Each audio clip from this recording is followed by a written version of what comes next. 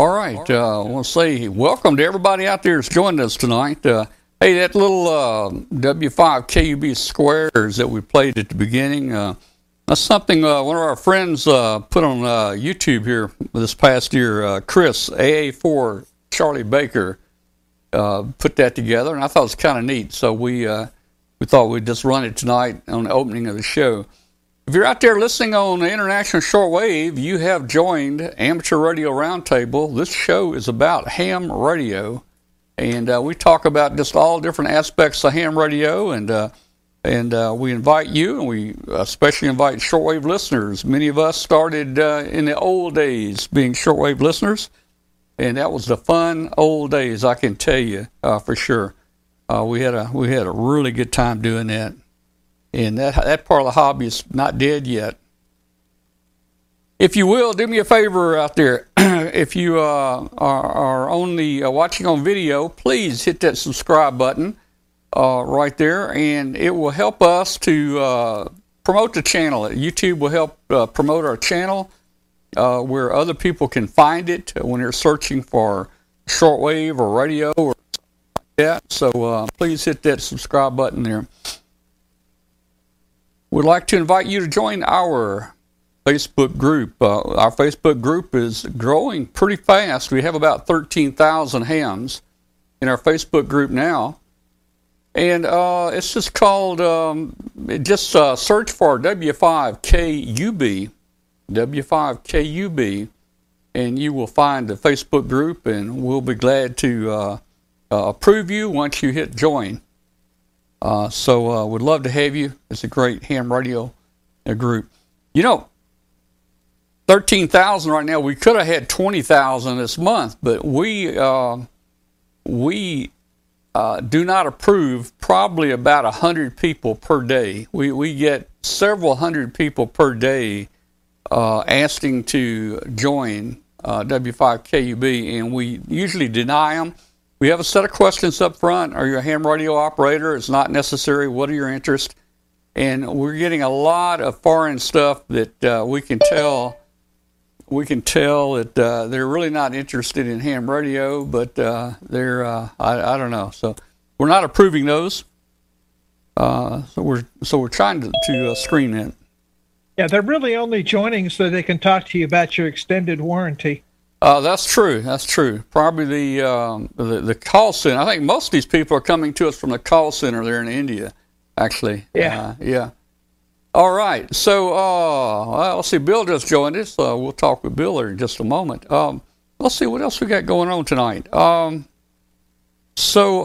Hey, tonight we're going to talk about unusual antennas.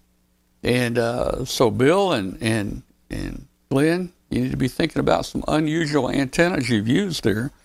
And we've got some on Facebook that were submitted to us. Some of them are kind of pretty neat. Some of them are kind of funny. And some of them are kind of practical.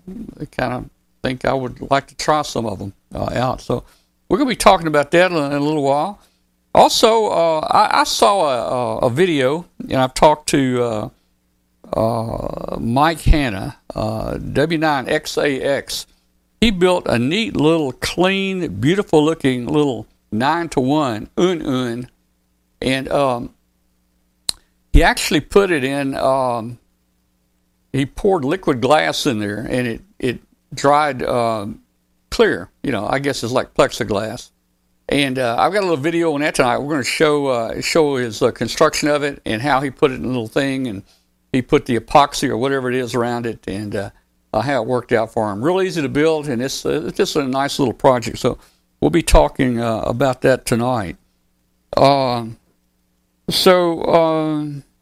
Hey, just for our viewers out there, I want to see who can answer this question on our viewers. Now, Glenn and Bill, you probably will know it.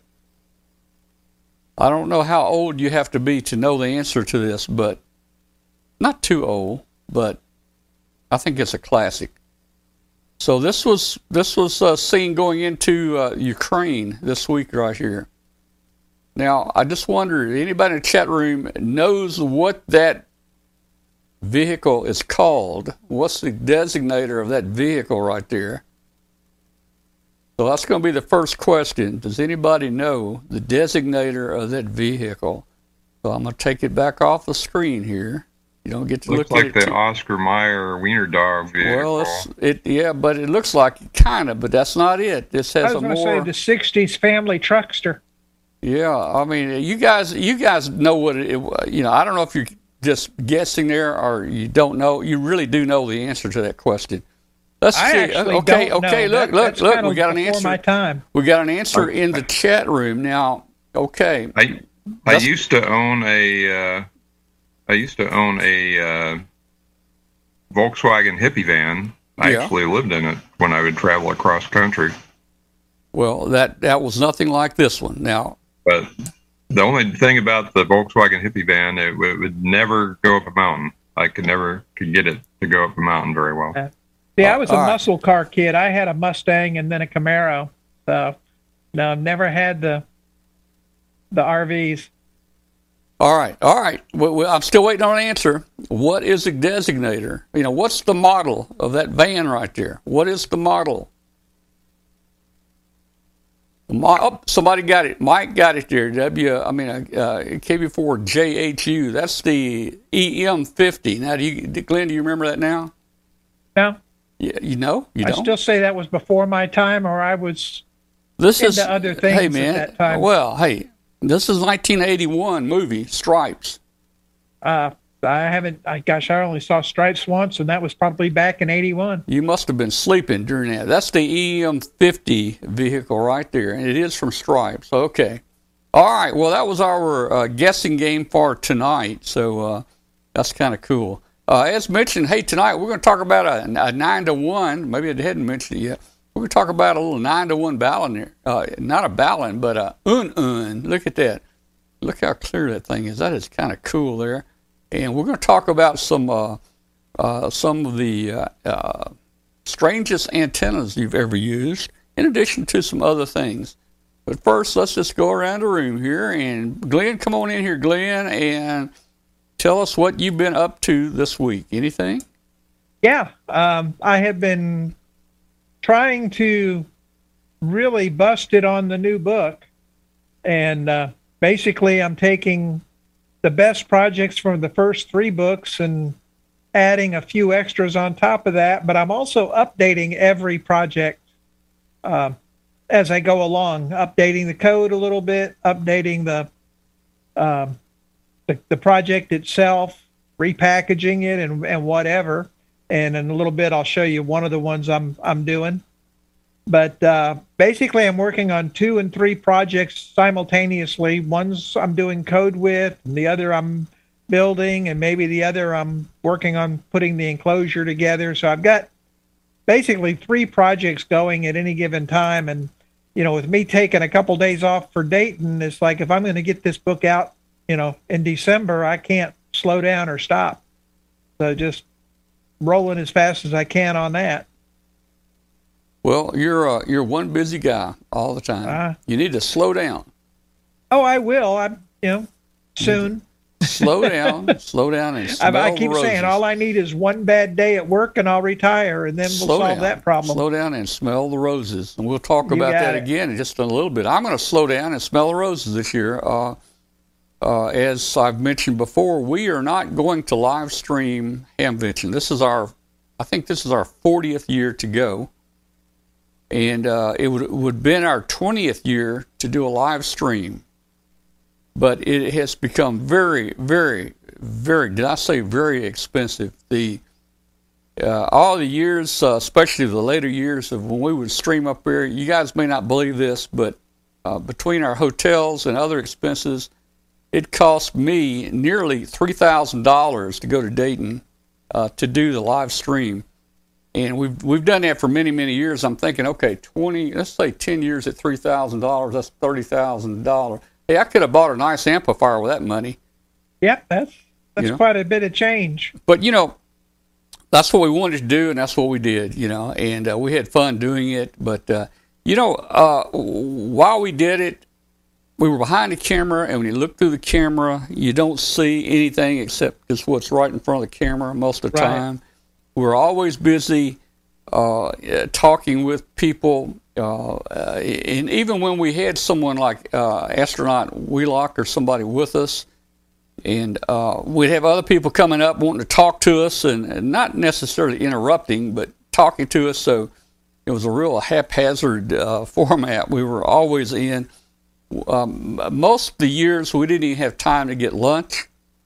We worked throughout the whole show, and then hey, at the end of the show on Sunday, maybe the last 15 minutes before the last few people packed up and got away, I would run around to see what I could see. Let me tell you something there, Tom. Yeah. As somebody who, I generally spend maybe an hour or 2 or 3 with the ARRL folks over there meeting and greeting and that kind of thing, there's still not enough time to get done everything else and the shopping and all the visiting that I want to do. And I don't do a live stream for the whole event. That's just, it's just wherever I want to go, and there's still not enough time to take it all in. Oh, yeah. I'm only going one day this year. My nephew is graduating from high school, so I'm going to be tied up on Saturday and Sunday with celebrations of that momentous event. Mm-hmm. So I'm only going to be there on Friday this year. Wow. But I'm going to hold the forum on Friday and our balloon launch on Friday. So and then you're driving home Friday night then? Yeah, I'll be up there Thursday night. And driving home, what, Friday night then? Oh, no, my nephew lives in Dayton.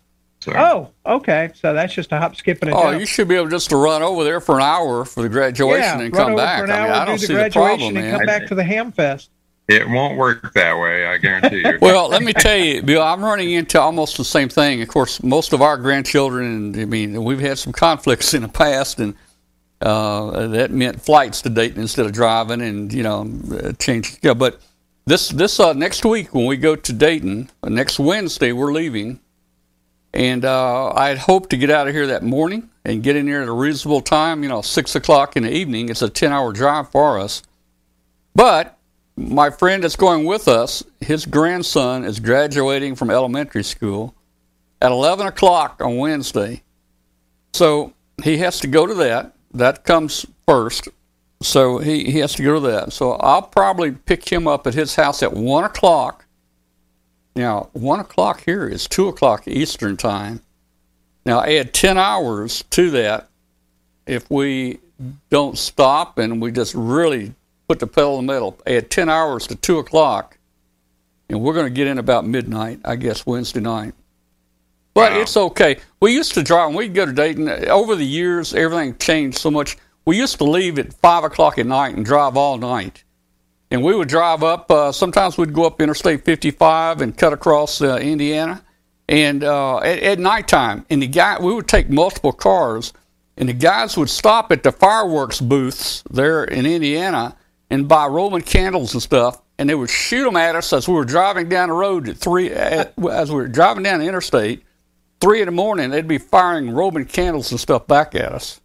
Oh, man. That's the kind of fun that we used to have going up there, Well, I've typically arrived the night before Dayton, usually around 1, 2, or 3 in the morning, and get a few hours, and then off I go to the Hamfest. But this year, it's going to be a little different. I'll be up there Thursday night, relatively early, and just try and pack everything in on one day on Friday, and I'm just crossing my fingers that the weather is going to be good so we can do the balloon launches after the BalloonSat forum. And Tom is going to be one of our featured speakers at that forum, so looking forward to having you talk about all your adventures. Well, I'm going to have to take a star off your chart up here. The last 3 or 4 weeks, you have been hard to find, Bill. You're just not available. Used to, you were always available on Messenger, but now you must be working or something. I don't know what's going on, man. Working on a new house. Yeah. Well, here's what I'd like to have, Bill. Are you going to launch a few balloons, 2 or 3? 2.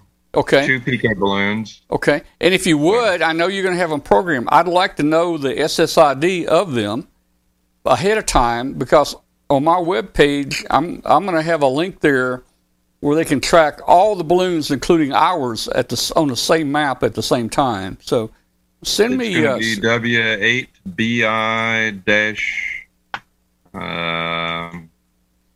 probably dash 11 and 12. Okay. Hey, I can't deal with this property stuff. You're going to have to make sure. But I'll let you know. I'll try and find all right. from the Hamvention Committee what they want to use. So we'll but try. They're a club call, W8BI.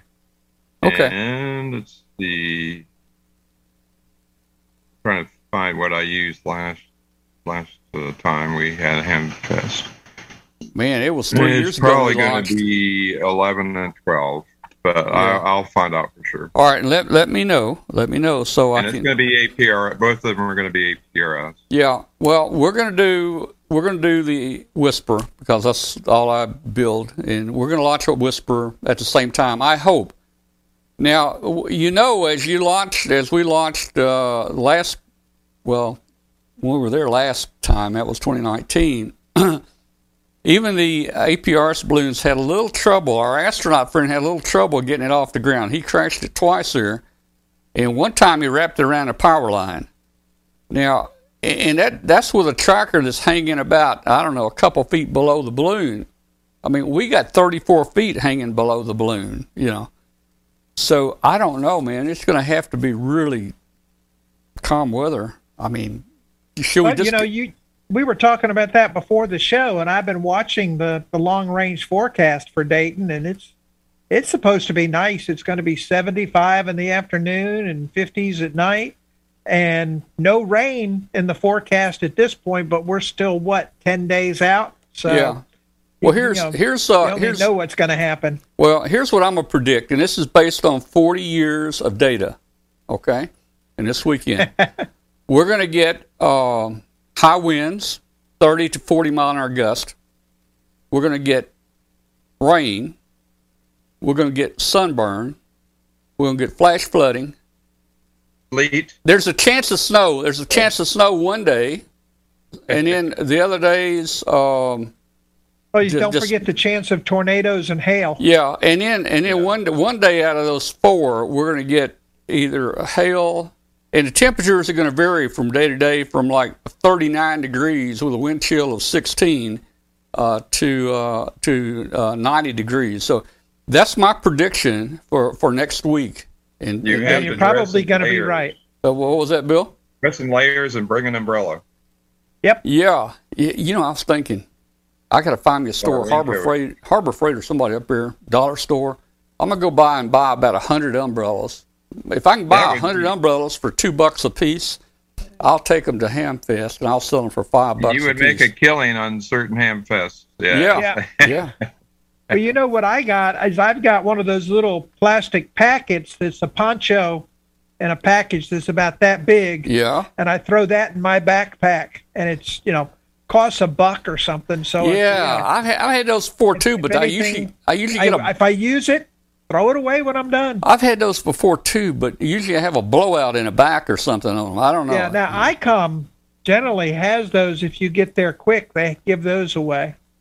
Oh, hey. Fortunately, we won't have this issue since there's no more O'Hare Arena. But they're at the O'Hare Arena, there was always a 99% chance of sewer explosion. Yeah, I just saw that from IOL there. I was going to say, I'm talking about the weather, and he brought up a point there that we can, he's absolutely right. There's always been a chance of sewer explosion there. Hopefully no Sharknadoes either. Yeah, well, one of the things that they posted in the chat room was, let's see, a snowquake-a-nado. Yeah, well, I guarantee you, out of those 4 days I'm there, I'm going to hit the weather pretty close on at least 4 of the different subjects I just mentioned.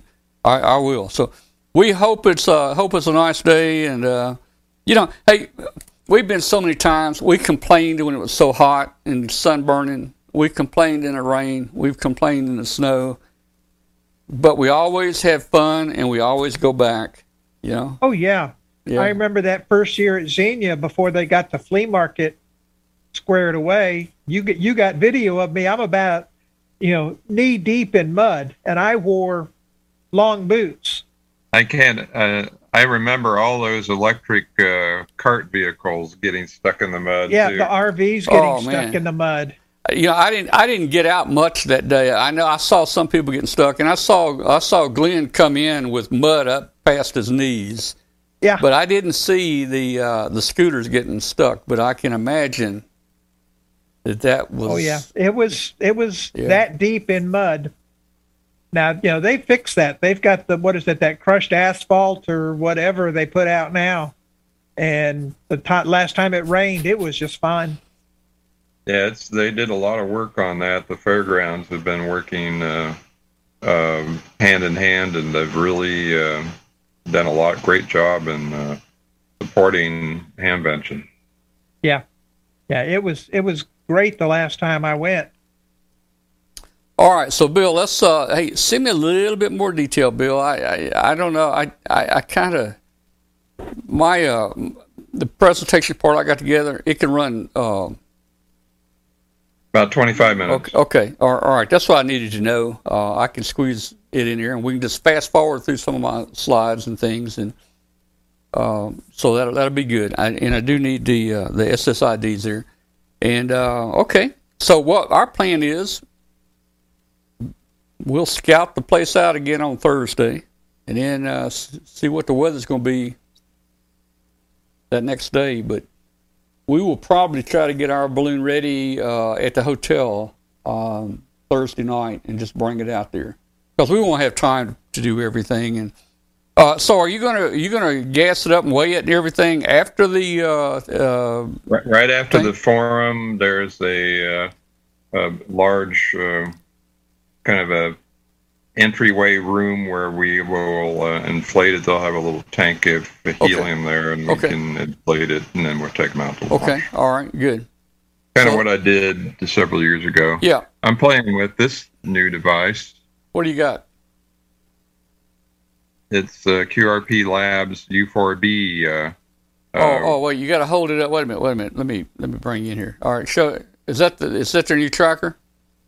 That's their brand new tracker from QRP Labs. All right, now I haven't really looked closely. Is that T board, does that break off or does that all stay there? That's a USB connector, and it's the break off. It's 1.8 grams after you break off the connector. So, but of course, there's no GPS antenna on it. I put a wire on it. They have a little dipole arrangement they recommend, but. It seems I have not had any problem. I have not had any problem with a little quarter wave vertical on the boards. It works right. fine. That's what I'm doing, just like we do on the ICT trackers. Yeah. It's about the same size. It's about the same size as the ICT tracker. Uses BASIC to program it. He's got his own IDE embedded into the processor. His own version of BASIC. He calls it QDOS. What processor is that? It's an STM32. Ah, okay. All right. Well, we managed to find a source of them, and he's got a limited number of these. Actually, he's got a fair number of them available. So. We're doing a redesign of our board there that we've been using, and there it is right there with the little break off on it. Actually, that's not the most recent picture on the break off. We actually have a LED on there for GPS lock and so forth. All 603 parts, 0603 parts on there. And we've changed that to high side switch out to, we looked at putting just a MOSFET in there, but it wasn't too great. So we've changed that little NAT with 6 legs on it, that high side switch. We've changed it to a larger one. With 5 pins, so it's going to be much easier to solder in. So I'm not sure what this is going to weigh in at. My friend Mike has already built up 6 of them in testing, and all 6 came up and worked fine. I think I'm going to like the break-off part because I hate soldering the wires on there. But and we've got the pads on the back too. If we break it off, we can still solder to the pads. This is not a very good picture there. But we made some changes to it from the original. We took out the reset chip and some other things like that. So I'm looking forward to playing with that and trying that out here soon. What CAD program did you use to draw that? I'm not sure what he used. I didn't do that. I don't know if that's Eagle or was it? I use Eagle for my designs, but only because I used Eagle at work for many years. Eagle may not be the easiest to learn program out there. A lot of people are using KiCad and others that are free that are a little easier to use. I don't think Eagle has that three-dimensional image capability. So I was thinking it's an add-on. It's a third-party add-on, but there is a way to do that with an Eagle. Okay, because I know KiCad has that in there. I'm an Eagle guy too, but I'm looking at probably switching over to KiCad. The Eagle was purchased by Autodesk, and their new version, I believe, may have that 3D thing in it. I just downloaded the Autodesk version, which, if it's the limited size board, it's actually free. Yes. So they've done a lot of things to make it a little more user friendly. So that's, I'd say try the new Autodesk version of Eagle, and then if you dig in there, you'll find the free version, and then KiCad is probably a good second choice. Yeah, I use the Eagle, but I'm like, I think I'd like to switch over to KiCad since it seems like most of the folks are going that way. Well, there's a lot of them out there, but certainly KiCad is certainly popular. There's debate on the name. The official Wikipedia pronunciation is KEE, KiCad, but KI. There's actually a little logo battle that they've got. They've got the K, and the I has a human eye above it, and then the E is a key for a door, and so they interchangeably use both logos. Well, I don't even know what you guys are talking about now, but hey, let's move on. But it has a lot of libraries out there, community library, libraries. Yes. I've had to make my own parts and stuff with Eagle. I'm real comfortable with it. Eagle is pretty gruesome to try and make your own parts. But I hate the switch at this stage of the game. The new version is a little easier, but KiCad's got a lot of libraries. All right, guys, look. Hey, I need to move on with some things here. Hey, here's a battery. I won this. He's trying to sell this battery. I won this at the Memphis Ham Fest with charger. And the guy hadn't brought it to me yet. It's a friend of mine that picked it up for me. I put the word out in Memphis to see if anybody wants to buy it. I'm going to sell it for half price of what the thing cost. It's one of those, 20 amp hour. Well, who is? I don't have a use for that. What's that? LiPo battery or whatever the thing is. Yeah. Anyway, hey, if I don't sell it, that will be at Dayton with us. We'll throw that on our table there. The helmet cam, the original helmet cam from 20 years ago, will be there in a trophy case. If you want to take a look at the original helmet cam, it's going to be there. And we did a helmet cam. It was basically a hat cam at the ATV forum. We had a little. It was Ohio State logo, and the camera was right in the middle of the O. And I put it on my dad's head, and he walked around, and we could see whatever he was looking at. We were transmitting on 434 megahertz fast-scan ATV with a little TV transmitter in his hat. And so he walked outside the forum room. We could still see him. And then he walked into the men's room. Oh, yeah. Well, that happens. That can happen on here. Back when we started doing that 20 years ago, internet was bad. We were lucky if we could get we were lucky to get more than 50 or 60 kilobit, connection. And so the quality was pretty bad back then. Plus, with it on the head, there was too much moving around like this, man. People were getting dizzy. It was blurry. The camera couldn't follow it that quickly. So we finally retired the helmet cam there. All right, I'll tell you what, let's take a quick break here, and then we'll be back, and we're going to talk about a 9-to-1 Un that is put in some liquid glass. We're going to talk about that. And then we're going to talk about some most unusual antennas. So we'll be right back in just a second. LDG Electronics provides state-of-the-art from QRP to QRO, fixed stations, portable and remote. An LDG tuner will match your radio to your antenna using our lightning-fast proprietary tuning algorithms. LDG is a family-owned and operated company dedicated to bringing innovative, quality products to the amateur market. All LDG products carry a full 2-year warranty that is fully transferable. Support is only a phone call or email away. We're always here to help you. Visit us on the web at ldgelectronics.com. Be a field day leader with ICOM. Field Day is ham radio's most popular event and is just around the corner. It's June 26th and 27th. More than 40,000 North American hams come together to operate remotely. Contact with nature, contact with friends.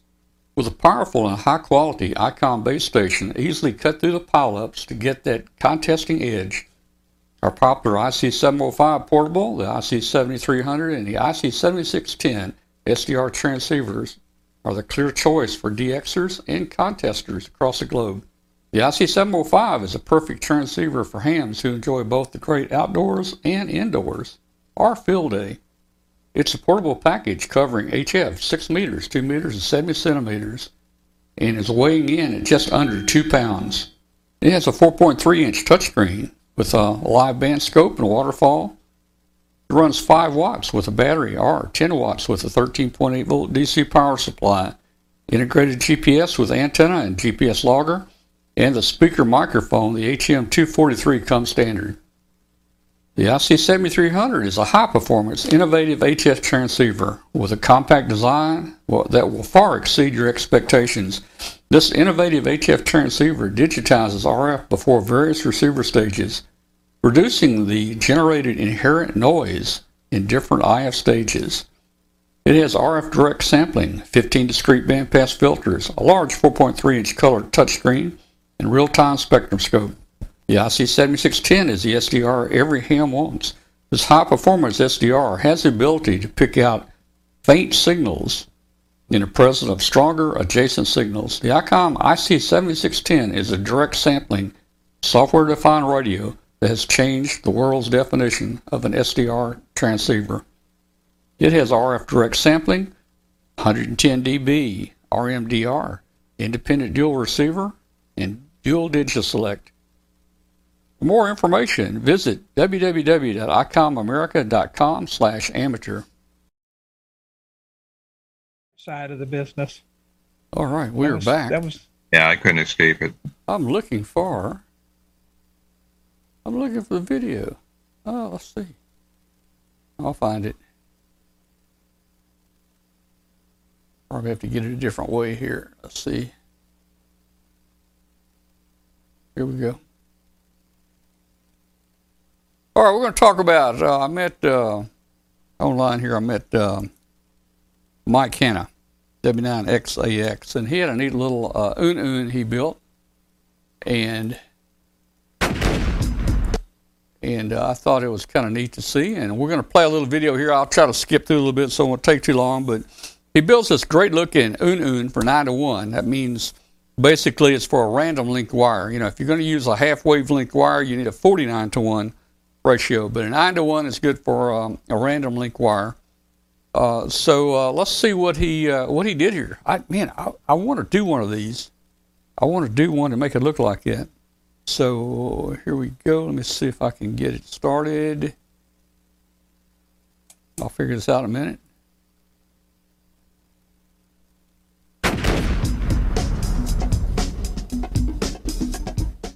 All right, guys. Welcome back. Long time no see. I've started a new career. We had COVID-19, a whole bunch of crap, so I haven't been able to make very many videos. Been able to make any videos, but I've got a good one for you today. It is a 9-to-1 un project that I've been working on, and it's pretty cool. So here's my project. It's a 9-to-1 that is made inside of epoxy. Makes it waterproof. For the most part, still around the SO239, you might get a little moisture, but the whole thing is pretty much waterproof. And I want to show you guys how I made it. So let's go. Okay, for the actual guts of this project, these are the things that you're going to need. This is 18 gauge wire. I like using 3 different colors because it makes it easier to wire up. About 2.5 feet. I like holding the end in my hand, and I'll pull it up to my armpit, and that usually gives me enough wire for what I need to wrap that. This is a T130-2 toroid core. I buy them in packs of 4 off Amazon. If I was going to make a bunch of these, I'd probably find somewhere else or more in bulk so they'd be cheaper. But SO239 connector. I like using these. They're pretty diverse in the different projects I've done. And a couple bolts, washers, and nuts. Now, whenever you wire this up, I'll put the diagram right here. These special headphones don't go into your ear, they vibrate the bones in your head. These insane bone conductors. You've got to have all 3 wires in order the entire time you wrap it. This wire's not preferable. I've used it before. I've already got one wrapped, but I will show you in a minute. But anyway, you want to leave about 5 inches, and then just start wrapping, ensuring that the colors, red, yellow, white, it stays in that order every time you wrap it. Here is the wrapped core. The far right one is the ground wire. The far left one, which it doesn't matter which is which at this point, but just say this one is the ground and this one will go for the long wire, and the red is in the middle, so we wrap each one of the colors with one of the red ones.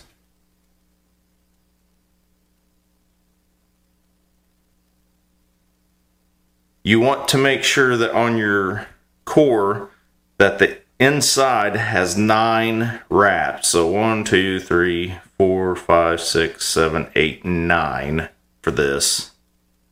But let's go over to the table and I will get all this soldered up. And I'm going to do it through a fast forward because I don't want you guys to see how bad my soldering is.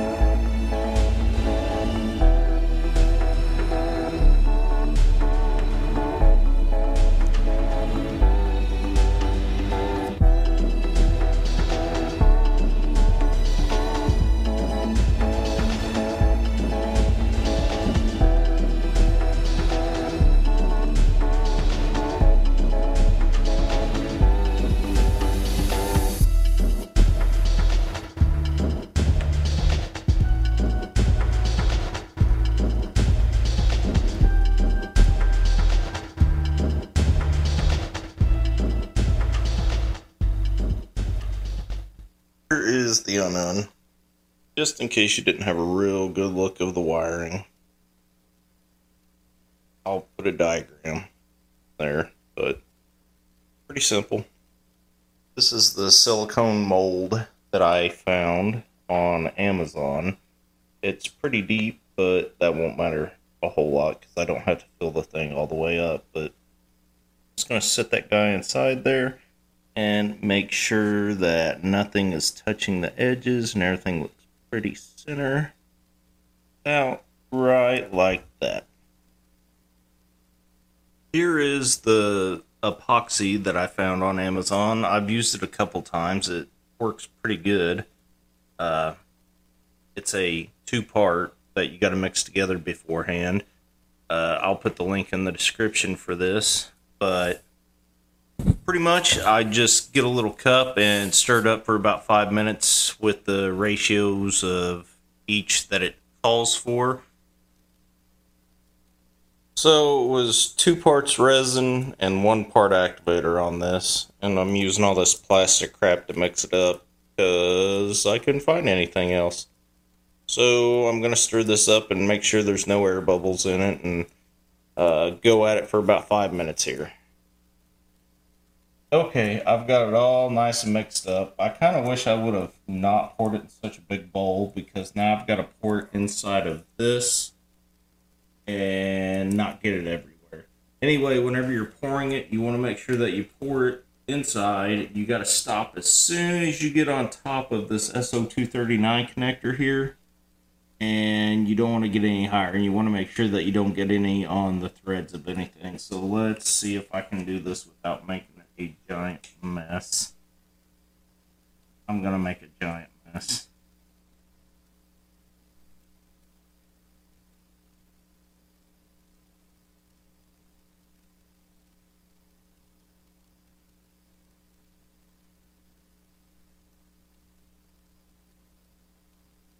Loose.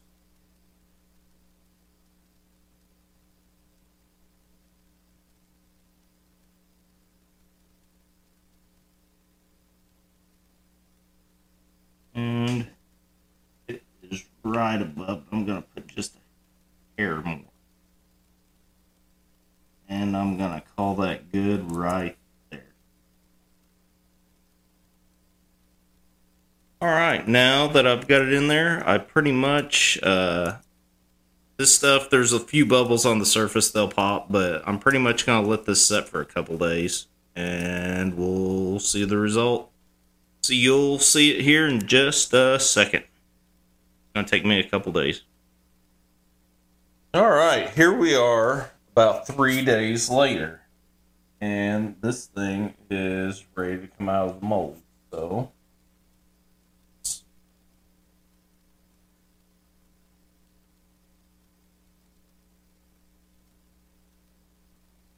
I kind of messed with it the day before yesterday, and it wasn't quite ready, so it might be disformed just a hair, but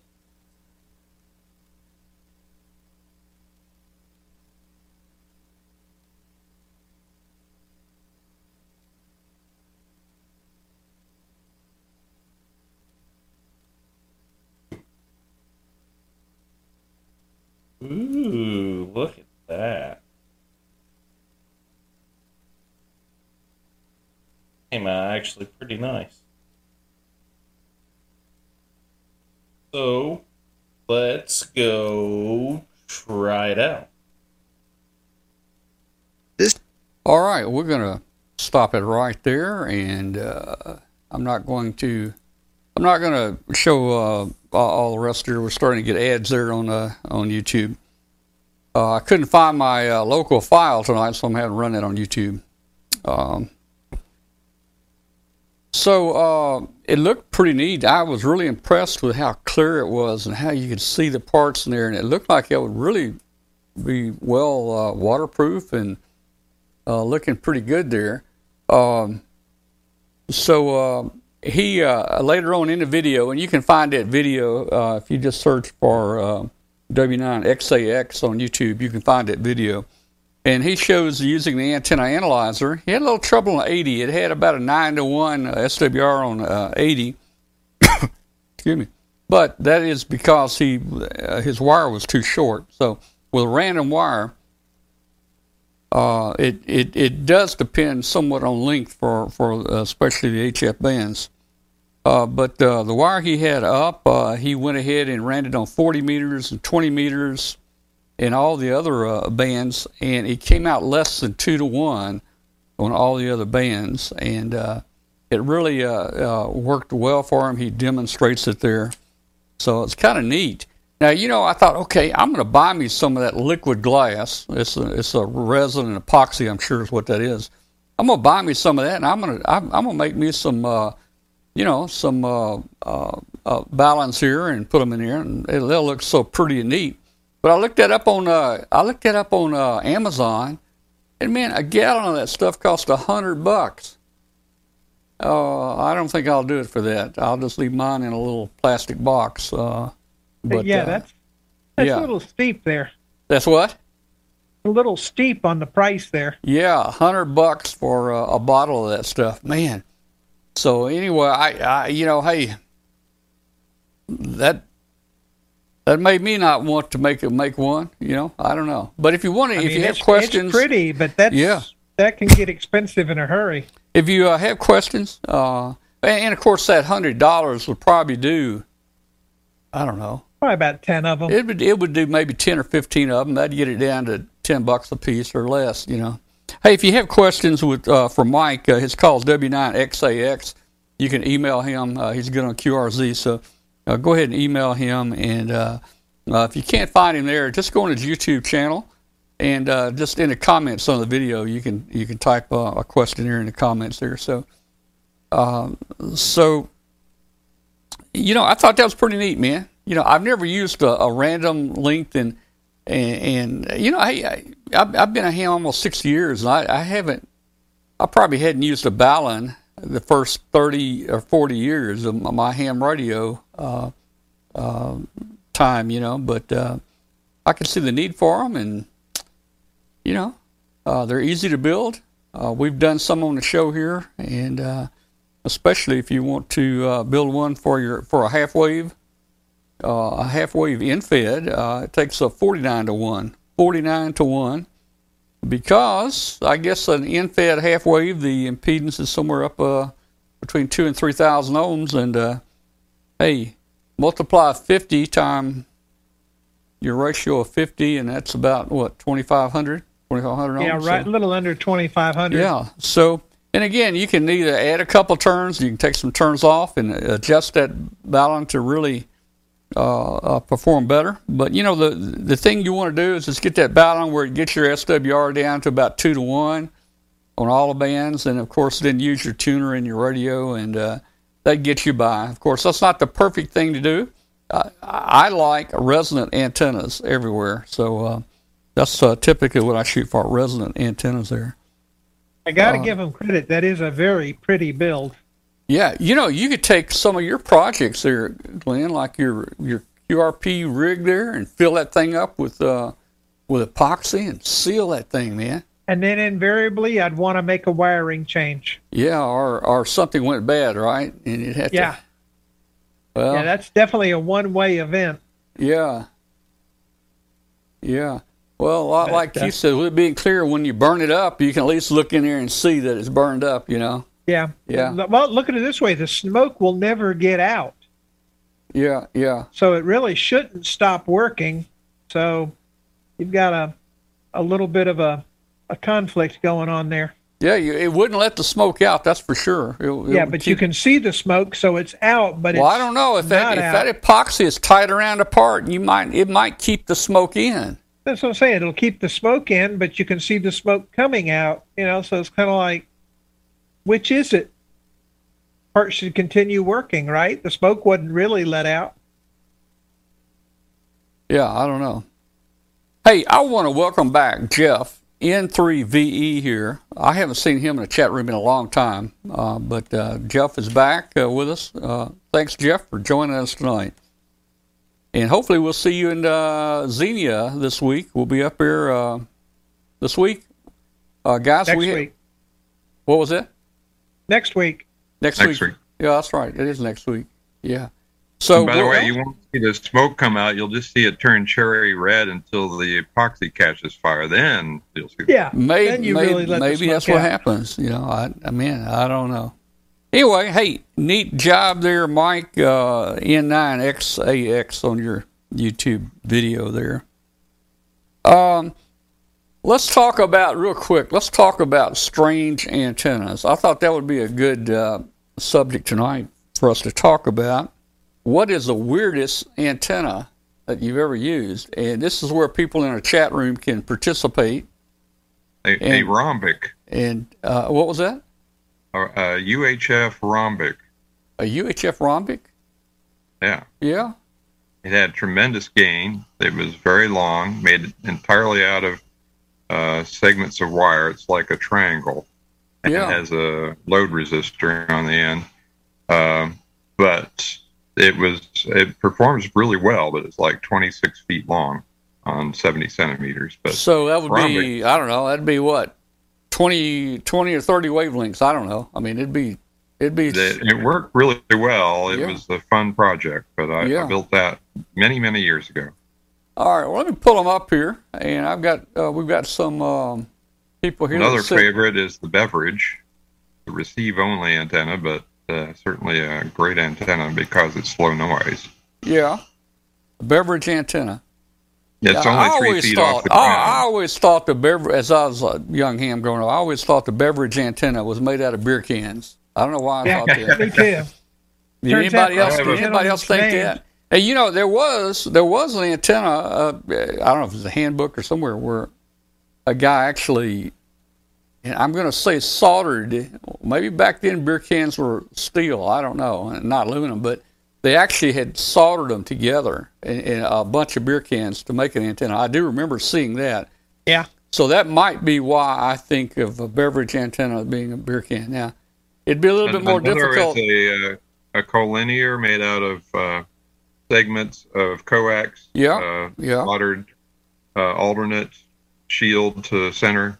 Those work well. I may have tried. I may have tried that one time. I'm not sure I had much good luck with it. I probably wasn't detailed enough with it because when you cut those sections, you know, you need to make sure you get the velocity factor and all that stuff in there and get the right length. So I don't know. A skeleton slot antenna is always a fun one, and a bow tie antenna.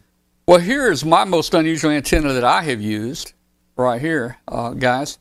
This antenna is a 1980 El Camino. That was my El Camino, and I had it in my backyard. And I thought, you know, hey, I've got this neat little SGC tuner, and it'll tune anything. It's a little auto tuner, 100-watt auto tuner that you place out at the antenna. So I clipped that sucker onto my bumper, that back bumper right there. And I'm thinking, okay, this El Camino should make a pretty good antenna. It's sitting on 4 insulators. These are rubber air insulators. And so I connected the antenna output of the tuner to the bumper there. And I made a contact. I actually made a contact from Tennessee to a guy in Washington State. And he said, your mobile is doing a great job. And I said, no, you don't understand. I said, I'm not running mobile. I'm running the mobile as the antenna. So he finally understood what I was doing. But, you know, that worked out pretty good. I'm thinking, okay, why can't a person do that while you're driving? Why couldn't you make your car an antenna while you're driving? Of course, my antenna tuner was connected to my ground system. That you wouldn't drive very far connected to a ground system. So I'm thinking, well, maybe you could drag behind you on the road, maybe a 130-foot, 130-foot piece of wire, you know, as a radio, you know, and tune your truck up as an antenna. That would be pretty cool. So my most unusual antenna I've used was the 1980 El Camino, and it worked well. And that's the thing I like about these auto antenna tuners. You can tune anything metal, you can just about tune it up. Let's see what else we had here. What else was submitted here from people?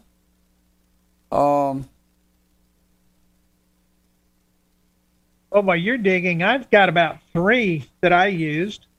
Yeah. I lived in a 2-story apartment in West Palm Beach, and they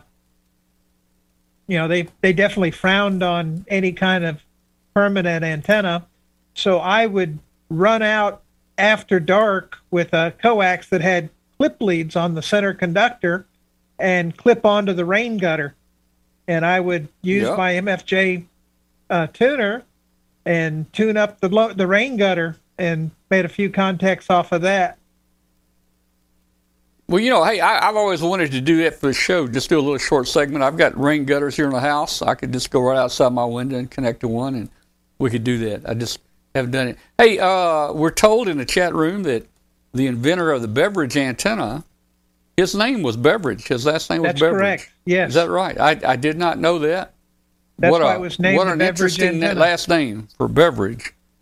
Well, hey, yeah, the gutters will work well. Let's see. Here's a guy here that says many years ago he used a 75-watt bulb. And, of course, many years ago we used a light bulb as a dummy load to tune up Exactly, yeah. And he Not said... realizing that the little coil on the filament was an inductive load. Yeah, and he said he made a inductive, that's pretty small inductive load there, I tell you. He made a contact. He worked a guy in Florida from California. That's pretty cool, man.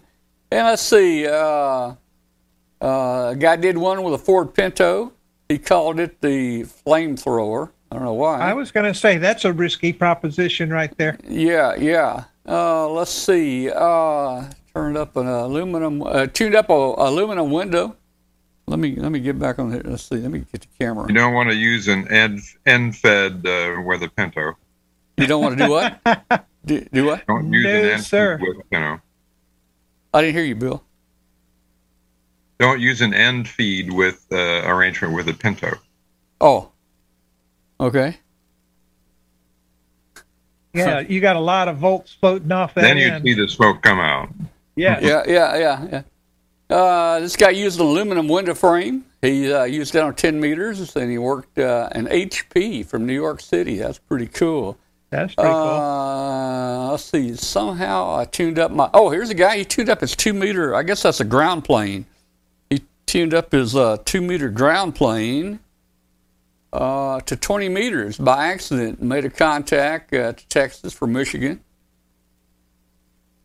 Now, one of the other ones that I did to go along with the rain gutter is I had a whole spool of 30-gauge wire wrap wire, and it was that blue color. So if you threw it out on a clear day, nobody could see it. And there was this pine tree in the middle of the courtyard behind the apartment, so I would get on the second floor, terrace of my apartment and throw a lead weight on the end of that 30-gauge wire, and I'd run a random length antenna that way, and I could leave that one up because nobody could see that 30-gauge wire up in the air 20 feet. Yeah, I've got a number of spools, probably 5,000 feet of, I guess it's wire wrap wire, different colors, orange and different colors. And we took it to field day many, many years ago. We went over in Arkansas, up on a little mountain over a big lake. And we had got a tank of helium, and we had a bunch of balloons. And we were going to put up a 5,000-foot vertical. Now, this may be... We were going to put up a 5,000-foot vertical. And about every 100 foot, we tied a big balloon on it, just so we could keep track of how high it was, But it didn't go up. It didn't go up in the air. We were on this mountain. When I say mountain, we were probably 300 feet above the lake, but there was a cliff there. But it didn't go up. It just went out over the lake, and it just kept going out over the lake, It never rose, but it kept going out. And then I think somebody must have been shooting at the balloons because it started popping one at a time, man. So that turned out to be a terrible experiment on field day for a 5,000-foot antenna. And the rest of field day, all the guys did was breathe the helium and talk like Donald Duck. Now, when we were at Ohio State, they had this gigantic radio telescope north of Columbus, and it was just an acre of solid metal on the ground. And so they were going to tear it apart, and we got permission to put a balloon vertical on it on 160 meters, and we won the 160 meter contest. That was an amazing ground plane. We could, during the middle of the day, we were working Europe on 160 meters. Wow. And I wish we could have done that more often, but they just dismantled the whole thing the next year. But that was amazing. Yeah. And one of the craziest antennas that I ever did is, I want to say I built it from the handbook, but it was a 2-meter Yagi, but it was built on a wooden frame. Yeah. So I had coat hanger elements and a wood frame for the antenna. Now, looking back all those years, and I'm thinking, what happens to that antenna when it rains and gets moist on that wood? Because it was untreated wood. Probably works even better. The thing actually worked quite well. There you go, guys. Here is your typical. There you go. Here's the classic. Here's the classic antenna you hear hams talk about. This is the classic bed spring antenna. And, that's the fun thing about ham radio. I mean, anything will work for an antenna. I mean, this guy, hey, bed springs here. And then a lot of people, of course, have used the chain link fence. One guy used a 2.5 mile long chain link fence. Let's see. When I first bought this place, there was several thousand feet of electric fence wire up. So I unhooked the charger and I fed that, and it worked pretty well. Now here is okay. Hey, you know how they have? Oh, let me stop this. Well, here we go. You know how they have parks on the air? They've got all these things out there, parks on the air, and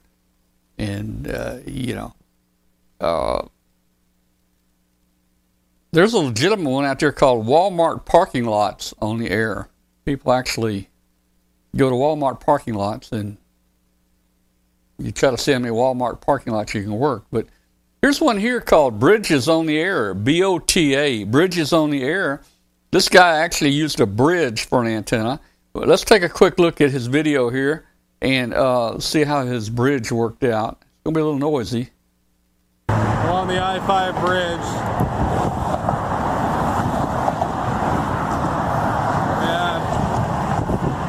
They say this tuner will tune a wet spaghetti noodle.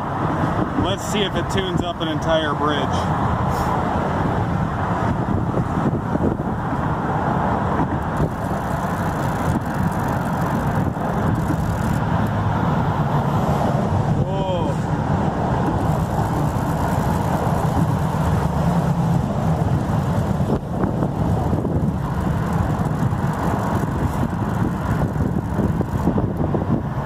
Pretty impressive right there. We found a 1-to-1. That's quite impressive. Okay, well there's a signal.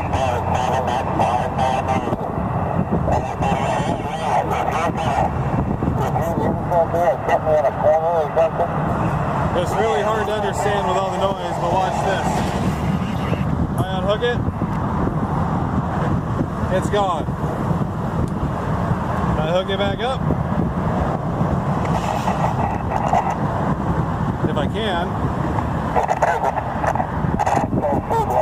It's back. Definitely tuned up the bridge.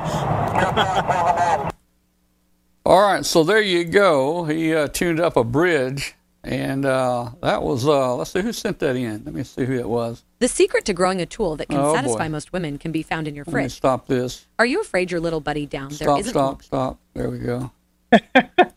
That was sent in by Alex. No, he said a buddy, his W4DVE, did the bridge for an antenna. Those are all some cool antennas. That was quite impressive. The bridge, of course, is grounded, but hey, just like you can use a tower for an antenna and it's grounded, you can do a shunt feed, and just as long as you can tune into that thing, I think it's going to radiate, and it'd probably do pretty good, man. So hey, that was some fun antenna things we did tonight. If you've got an unusual antenna, send it in to us or post it in our Facebook group there. We'd love to see it. Yeah, go ahead. Glenn, one of those wooden antennas on 2 meters was called the Quaggy. It had 2 quad loops for the reflector and the driven element, and then you had the little welding rod wires for along the wooden boom, and they work great on UHF and VHF. Yeah, I remember mine was done with coat hangers, that you straightened out, and 1x2s all nailed together and put it up about 20 feet. One of my favorite antennas, though, for HF is the 500-foot square. You've got about 150 feet on each leg is a big square, and that one works phenomenally well. Well, someone was mentioned see the water antenna. I don't know what that is. I'll have to look that up. Water antenna. Seawater, as in salt water. Well, okay, maybe so. Okay, well, very good, guys. We're going to open up the Zoom here for people to join us in a few minutes, and we'll continue our discussion. Let me just say, everybody, you have been watching Amateur Radio Roundtable, or listening to it out there on shortwave. It's a show about ham radio. If you will, please send us an email. Let us know where you're hearing the station if you're a shortwave listener. We'd love to hear from you. Send us a signal report. Tell us how you're hearing WBCQ.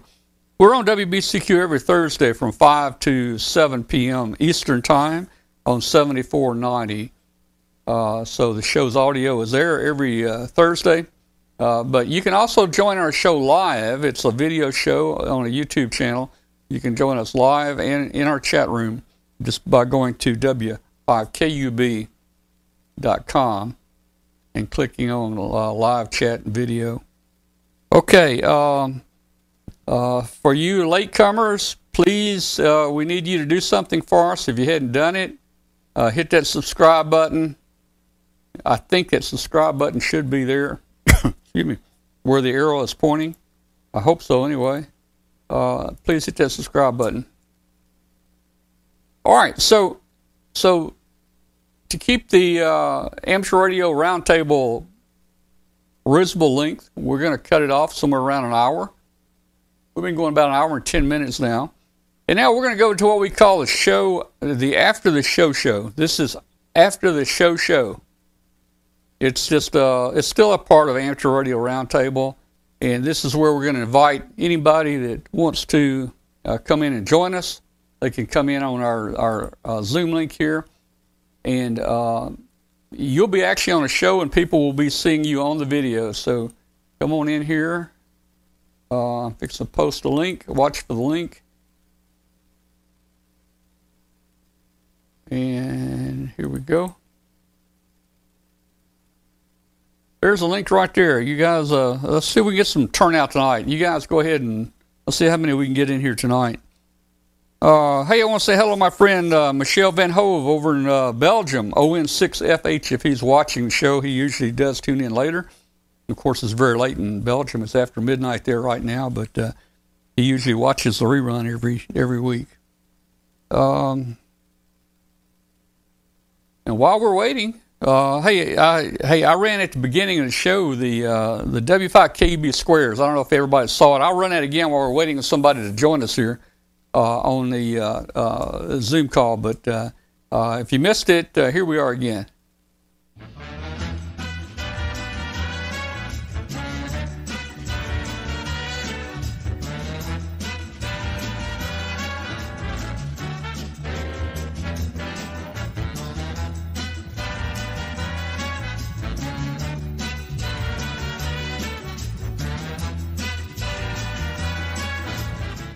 All right, I thought that was kind of cool there. Our friend Chris, AA4CB, actually put that together for us. We'll be seeing him at Huntsville Hamfest here in in August, I think. But I'm not in there. I looked this time. Yeah, I'm not sure when that was. That may have been up on the YouTube for a year or longer. Who knows when it was up there? Yeah. We can get that changed and get you in there. Yeah, I just got word yesterday that I will be doing an Arduino forum at the Huntsville Hamfest again this year. Well, that is cool. So that's cool. Going to be doing an all-new forum, so looking forward to that. We can't wait. We will be at Huntsville. In fact, we will be streaming Huntsville this year. We will be giving away prizes this year, just like we have every year for many years. We're just taking a break from Hamvention, and we're going to enjoy Hamvention.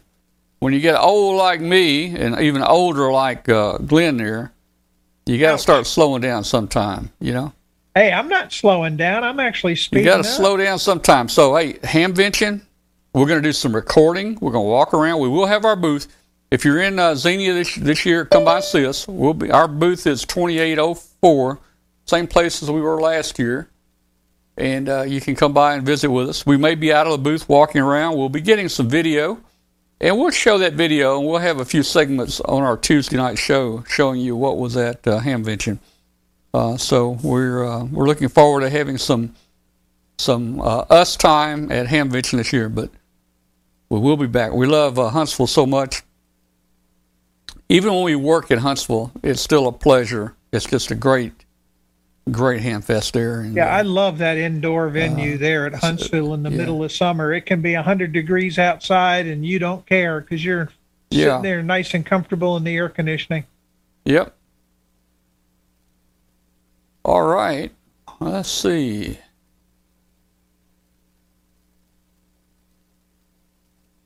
You know, I haven't talked to Raisa. Well, we did talk about a week ago. Right now, everybody just kind of hanging low because of what's going on with the Ukraine deal, and actually, it's upsetting for Raisa too to see what's going on there. Not sure how much she's seeing of it or what she's getting on the news there, because the news is very controlled in Russia. But since she travels to Finland and places, I think she has a better idea of what's going on there. So we've decided just to kind of sit back on that. You know, ham radio is still good. Probably most of the ham radio operators in Russia we talk to are good people. But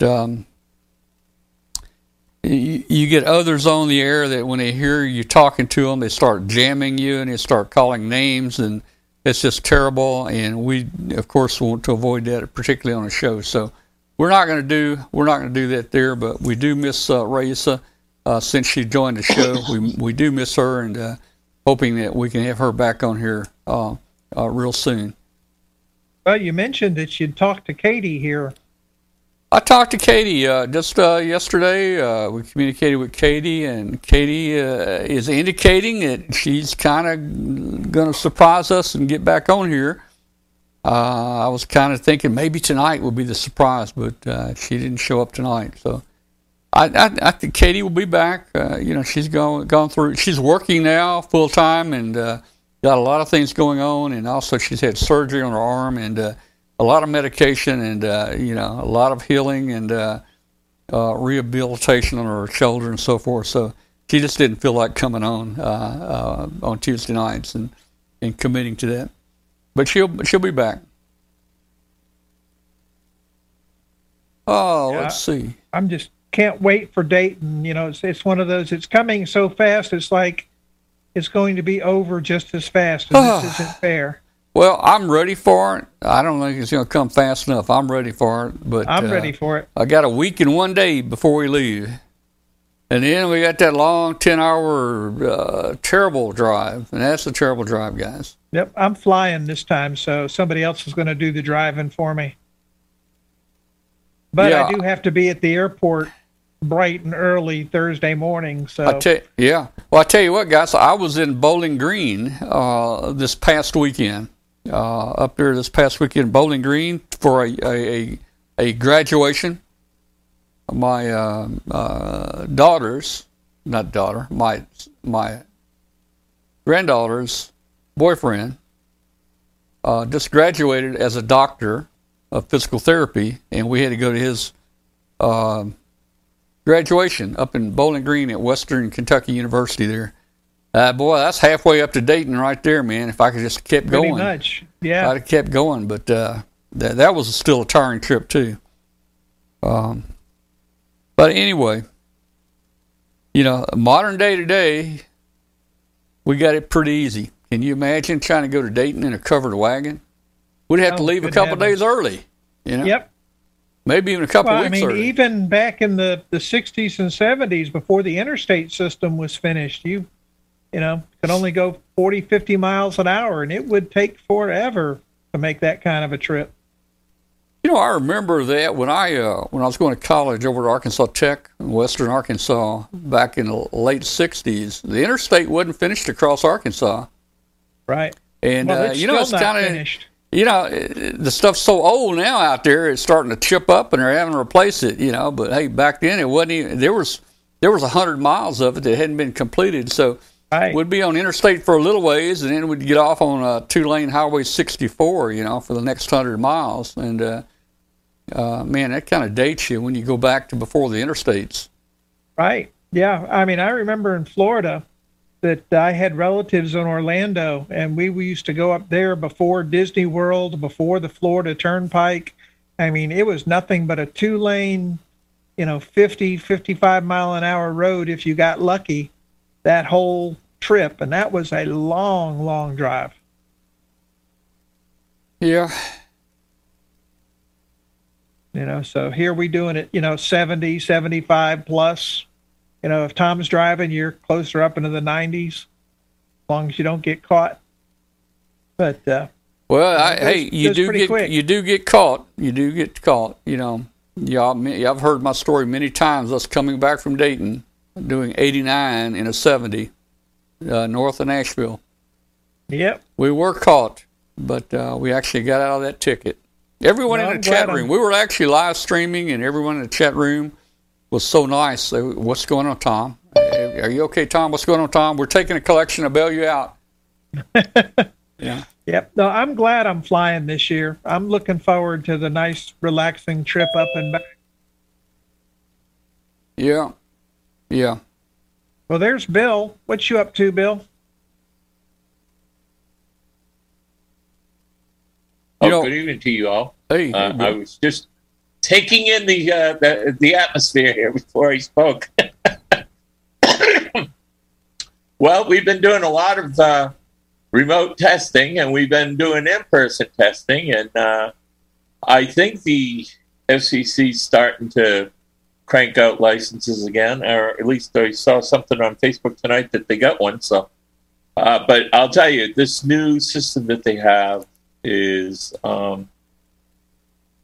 I guess, causing a little bit of concern. The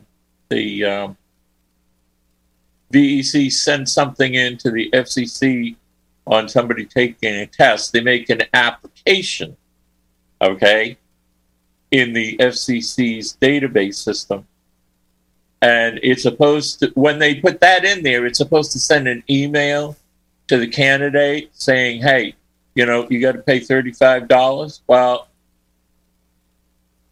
I guess, when you sign up for your FRN in CORS, basically you sign in and they give you an FRN number and you use your FRN and your password to do it. Well, now they want an email address, okay? And I called the ARRL on Monday and I said, hey, what's the story here? And they said, oh, well, yeah, you have to, the candidates have to put, I says, there's a new CORS and an old CORS. I said, so does that mean because I just renewed my license in December that I have to go back to CORS and sign in as a new person and put an email address and a password? And the lady said, yes, you do. And I says, oh, well, that's nice. I says, who told us? Yeah.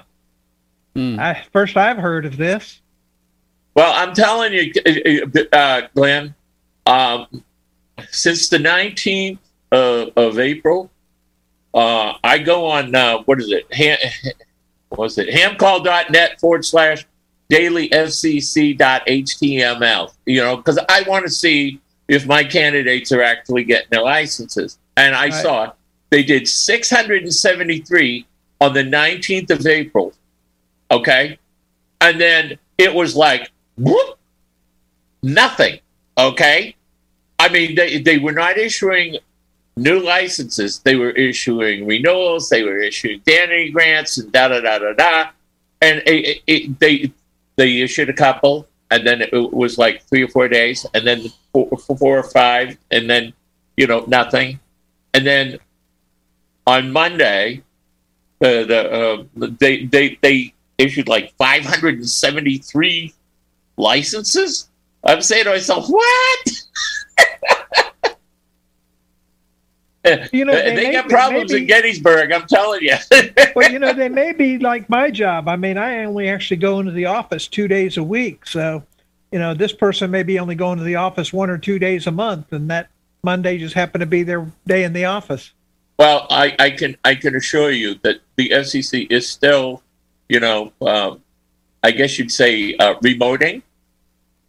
Okay, and I can understand, but I mean, they shouldn't have announced it for the 19th. If their computer system wasn't ready for the impulse that it got and shut things down. And I think that's the issue, is that their system wasn't prepared to have to start charging fees where they didn't used to, and they just couldn't get that code to work right or something. Well, I'll tell you that being a retired Navy person, I served time in D.C., and I worked in an area that was specifically computer programming and what have you, okay?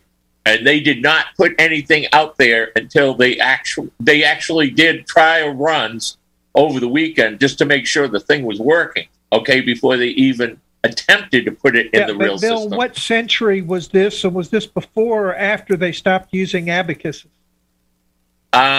It would have been 1981 to 1985, to be exact. I mean, we were still using, what was it?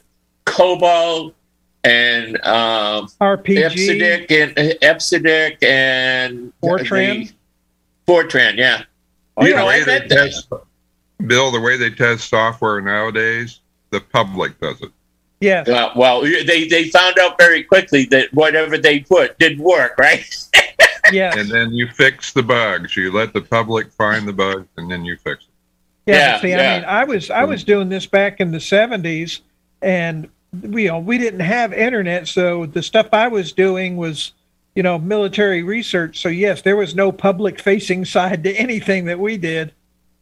Well, you want to know something? If we wanted to do something through, out of the building, okay, we had to teledyne the thing from A to B, okay, and they had this really nice computer in I think it was Cleveland, Ohio, at the Navy Finance Center, okay, and they said, well, you could probably use it. And I called the guy up, and he goes, oh, he says, we're not doing anything right now. He says, what do you need? I says, I'm sending you 8 files. I says, I would like you to run it. I says, and I will send you a note. I says, and tell you, A, B, C, D, E. I says, and I want you to send it back to me. And it was back in like 40 minutes. And I said to myself, God, it took almost a whole bloody weekend to run this report on the Navy's computer. Yep, absolutely. And I brought it out and I handed it to my boss, and I says, here, this is an advanced copy of what you're going to see on Monday. I says, on Friday afternoon.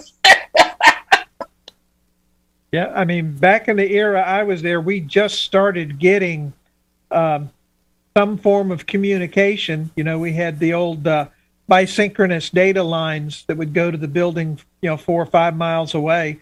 But, to prevent signals from leaving our building, which shows you how tight stuff was, our building was encased in 2 sheets of lead entirely around the building to prevent any kind of RF leakage or data leakage from that room. I worked at a company that was trying to introduce a new telephone switching system to compete with AT&T. Sounds like AT&T, but it wasn't. I won't go any farther than that. Inside the building, there were no windows. There were posters, security first, loose lips, sinks, electronics, just everywhere, obey. Yeah. And there were no computers in the building. We were hooked by landlines to the main computer system 2 states away in, like, South Carolina. I was in Ohio at the time. I ended up writing like 2 lines of code in 6 months' time because it took that long to get it all integrated into this thing. The president of the company, of the entire corporation, came to visit us. And do you know how he inspired and motivated his employees? He made a report in your permanent file if you were 1 minute late coming into work. He was standing there making personal notes. It was a terrible place to work. But I couldn't believe that there were no computer systems in the building. We had to hook to them via landline. And, of course, the landlines were down half the time. Obviously, these central office switching units never made a lot of ground in the United States. What kind of modem were you using? Haze. Well, this was I was going to say, this is one step up from the acoustic ear, stick your phone. It was yeah. On those 110 baud modems. They were probably 9600 baud. Green screen VT100 monitors. Yep. I actually had one of those monitors at home on my first computer system. Now, on PDP-8s and VAX 11780s, there was a really cool text-based adventure game that everybody played at lunch. Yeah. It was called Quest, I believe. I didn't get to play that one. It was really cool. It was a matrix of dots, and like a D would run out, and it was a dragon, and then you would hit it with an S, which was a sword.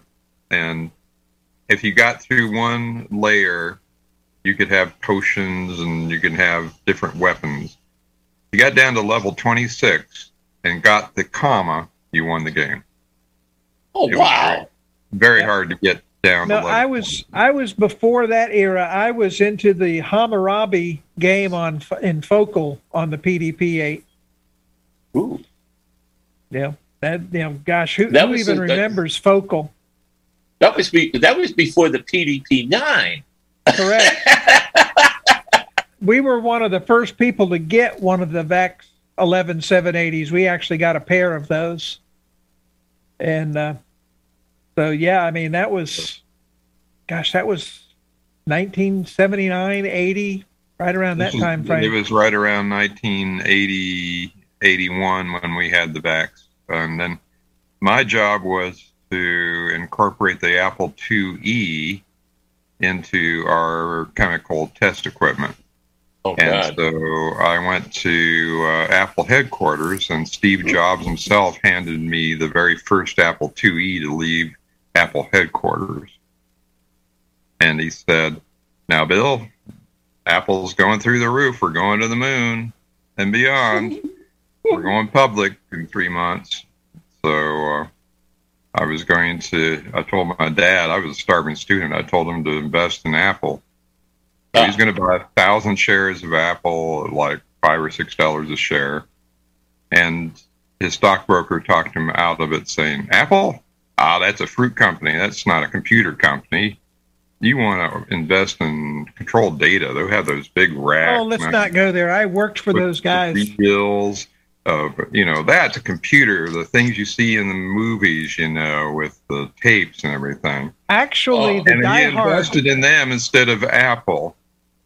And I've calculated that if he had bought that original 1,000 shares when they went public in 1982, that it would have been worth about $50 million today. Yeah.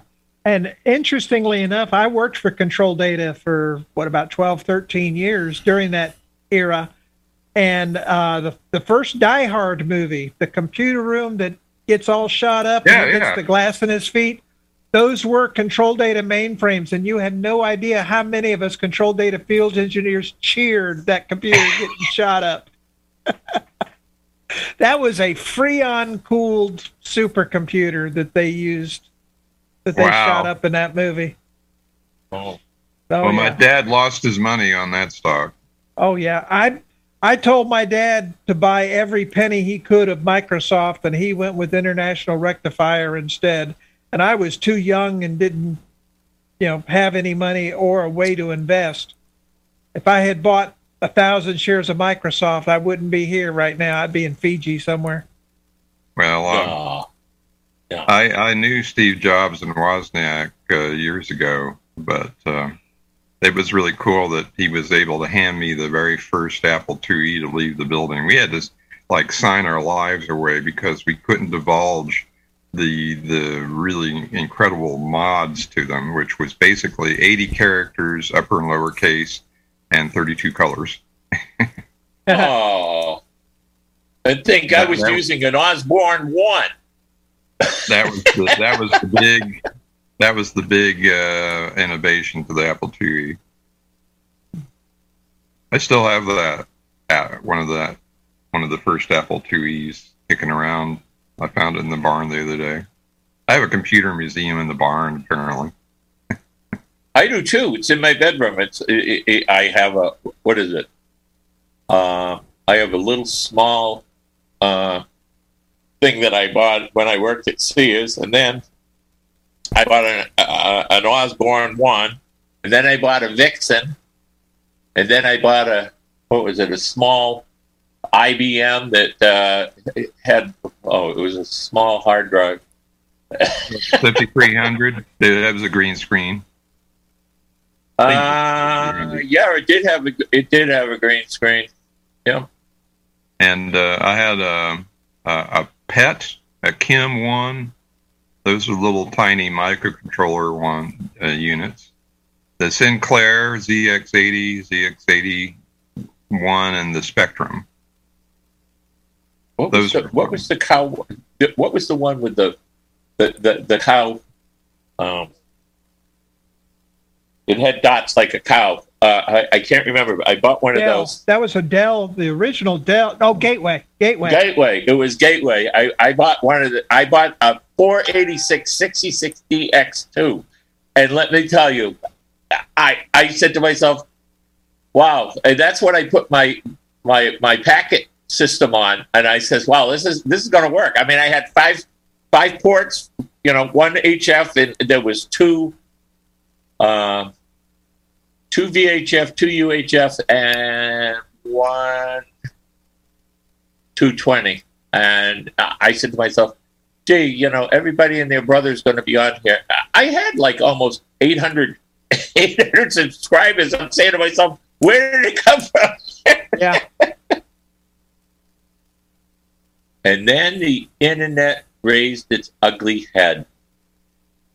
That was the worst thing. I remember when, you first got it was before, you had Prodigy.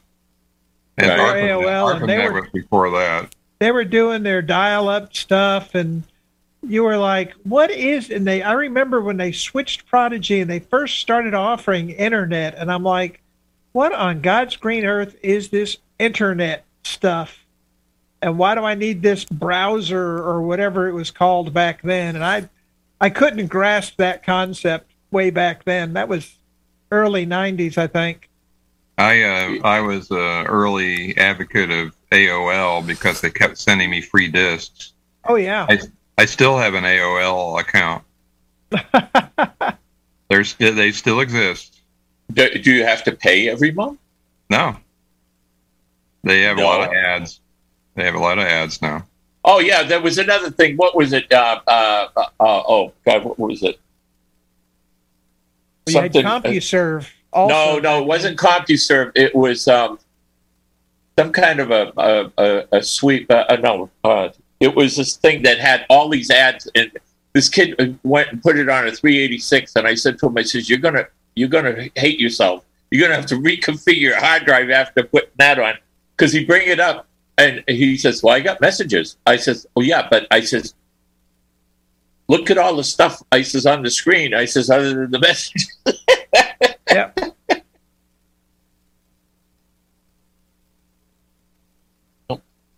I'm having fun with this little guy. It's powered by the USB cable, actually. And how many of those did you buy? I bought 6 of them. 6. Yeah. Uh-oh. But here comes Brett. But you program it in BASIC, so I'm reliving my old days. Yeah, I'm surprised they went with BASIC for that and not Python or something like that. He created his own BASIC program to run on the STM32. I have to say I would have gone Python instead, but to each their own. Well, there are still people out there that are still computer illiterate. You know, I mean, it took me a while to get millions of line of code in BASIC out there somewhere. You know, I've written something in every language there is out there, probably, other than I never wrote RPG and I never wrote COBOL. I've written Forth. Ever done anything in Forth? Did some Forth. And Lisp. Saw Lisp, didn't do anything with it. That was the first AI stuff. If you missed one paren, you were totally messed up. Oh yeah. It was a terrible language for that. But Lisp was touted as, you know, the AI of the future. Right. You know, that was the foundation for the AI stuff. I actually liked Forth. Forth was pretty cool. Forth was pretty cool, yeah. I forget what I did in Forth, but I remember doing a lot with it. Mm-hmm. Hey, Brad. I remember. I had the Exodus Sorcerer and Z80, and there was a lot of folks doing Forth on the Z80 back then.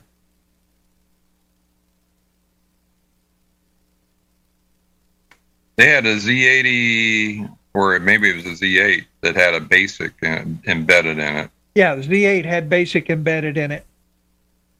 I got one of those, and I was going to build a repeater controller with it. Got it about half coded, and never finished that project. You gave up. No, it was. I kind of changed jobs, and Control Data decided to bite the dust around that same time frame. So that whole project concept and team and group of hams got sent all over the country. Now I like the Parallax, the propeller. Did you ever play with one of those? No, I went straight into the Arduino. I jumped out of it for a number of years, and when I got back in, it was straight to the Arduino. Had a rotating cog that would go to different peripheral modules, and it would rotate around and share resources in that matter. It was kind of interesting. Yeah, that is interesting. Of course, so we all started out with basic stamps. Yeah, and see, the Arduino was actually created to replace those in the Italian college there in Ivrea, because to them the Parallax and the stamp were too expensive for education. I used to program the 8051. Oh, Lord. You had a built-in EEPROM, and you had to erase it with an ultraviolet light again and again if you made one mistake in your code. Yep. Yeah, I've used the 8051 before. I was doing a lot with, what was it, the 1702 or 8702 EEPROM, same thing, 1702, I think. Oh, yeah. I had a stack of those. You know, they would do funny things with the dyes on those, though. If you put that under a microscope, you could see all kind of artwork on the etchings on the the chip in the window? A friend of mine did the chip layout on the Pentium 3 processor. They had these huge monitors, and they could lay out each logic gate in the silicon. Oh, wow. And one of his coworkers put a working gate that said it was a derogatory comment against Bill Gates. Well, this was about the era with an electron microscope. This was about the era where you said 640K of RAM is more than you'll ever need. I think that's why they did that. But anyways, it actually ended up in the Pentium 3 chip die. And if you break one apart and magnify it enough, you'll see the comment in there. Well, the thing that got me was the what was it? The original 8086 and 8088. The 8088 had an 8-bit external bus, but they called it a 16-bit processor. And that's another one of those Bill Gates-isms that came out that he said, I didn't know it was a 16-bit processor until they told me it was. Because it was an 8-bit bus, doing multiple byte grabs to make the 16 bits. And the 8088 was the true 8-bit. Then they moved it up to 16, I think, with the 8086. All right, guys, let me ask you a question. Has anybody here bought any batteries from China lately? I saw that. What was it? China, batteries from China. I don't know if you can see this. Let me see. Let me see if I can frame it better. We lost your cam there, Tom. Yeah, this guy got a battery from China, and of course it didn't live up to specs. And for whatever reason, he opened it up, and inside was a tiny battery in that form factor. So they literally, charged him for the full-size battery capacity and gave him like a D cell. It's like inside. A 7-amp-hour battery in there, and it's concrete poured on both sides. To give it the weight. Wow. I don't know if you can. But he's got one of those little 7-amp-hour, UB7s or whatever those are. They've been doing that with lithium batteries. Neat trick. Yeah. Well, that's interesting there. Yeah, it makes you wonder. Yes, don't buy a lithium battery on AliExpress because people are doing that there. But that would answer some questions that I've had, because I've had issues with some of the little 5-amp-hour square gel cells, and they didn't last long at all. And I finally said, the heck with this, and I actually went to Home Depot and bought one, and it's 10 times better performance right out of the box. And I'm like, yeah, I should have kept that one and opened it up to see if it, had, tiny little cells inside it.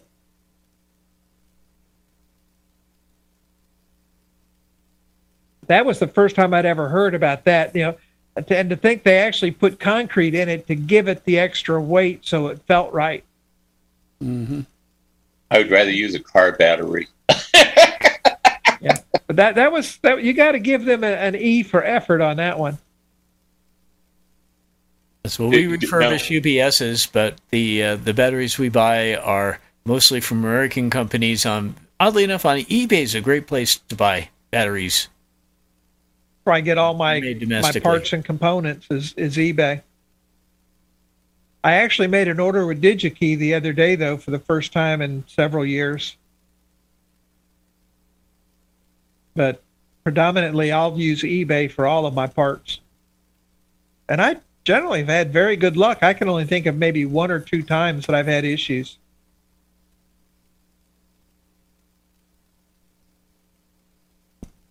Yeah, well, I've been buying antennas on eBay lately for wireless internet, and it's been good. Get a lot of good deals. Mm-hmm. Just got to be a little extra careful.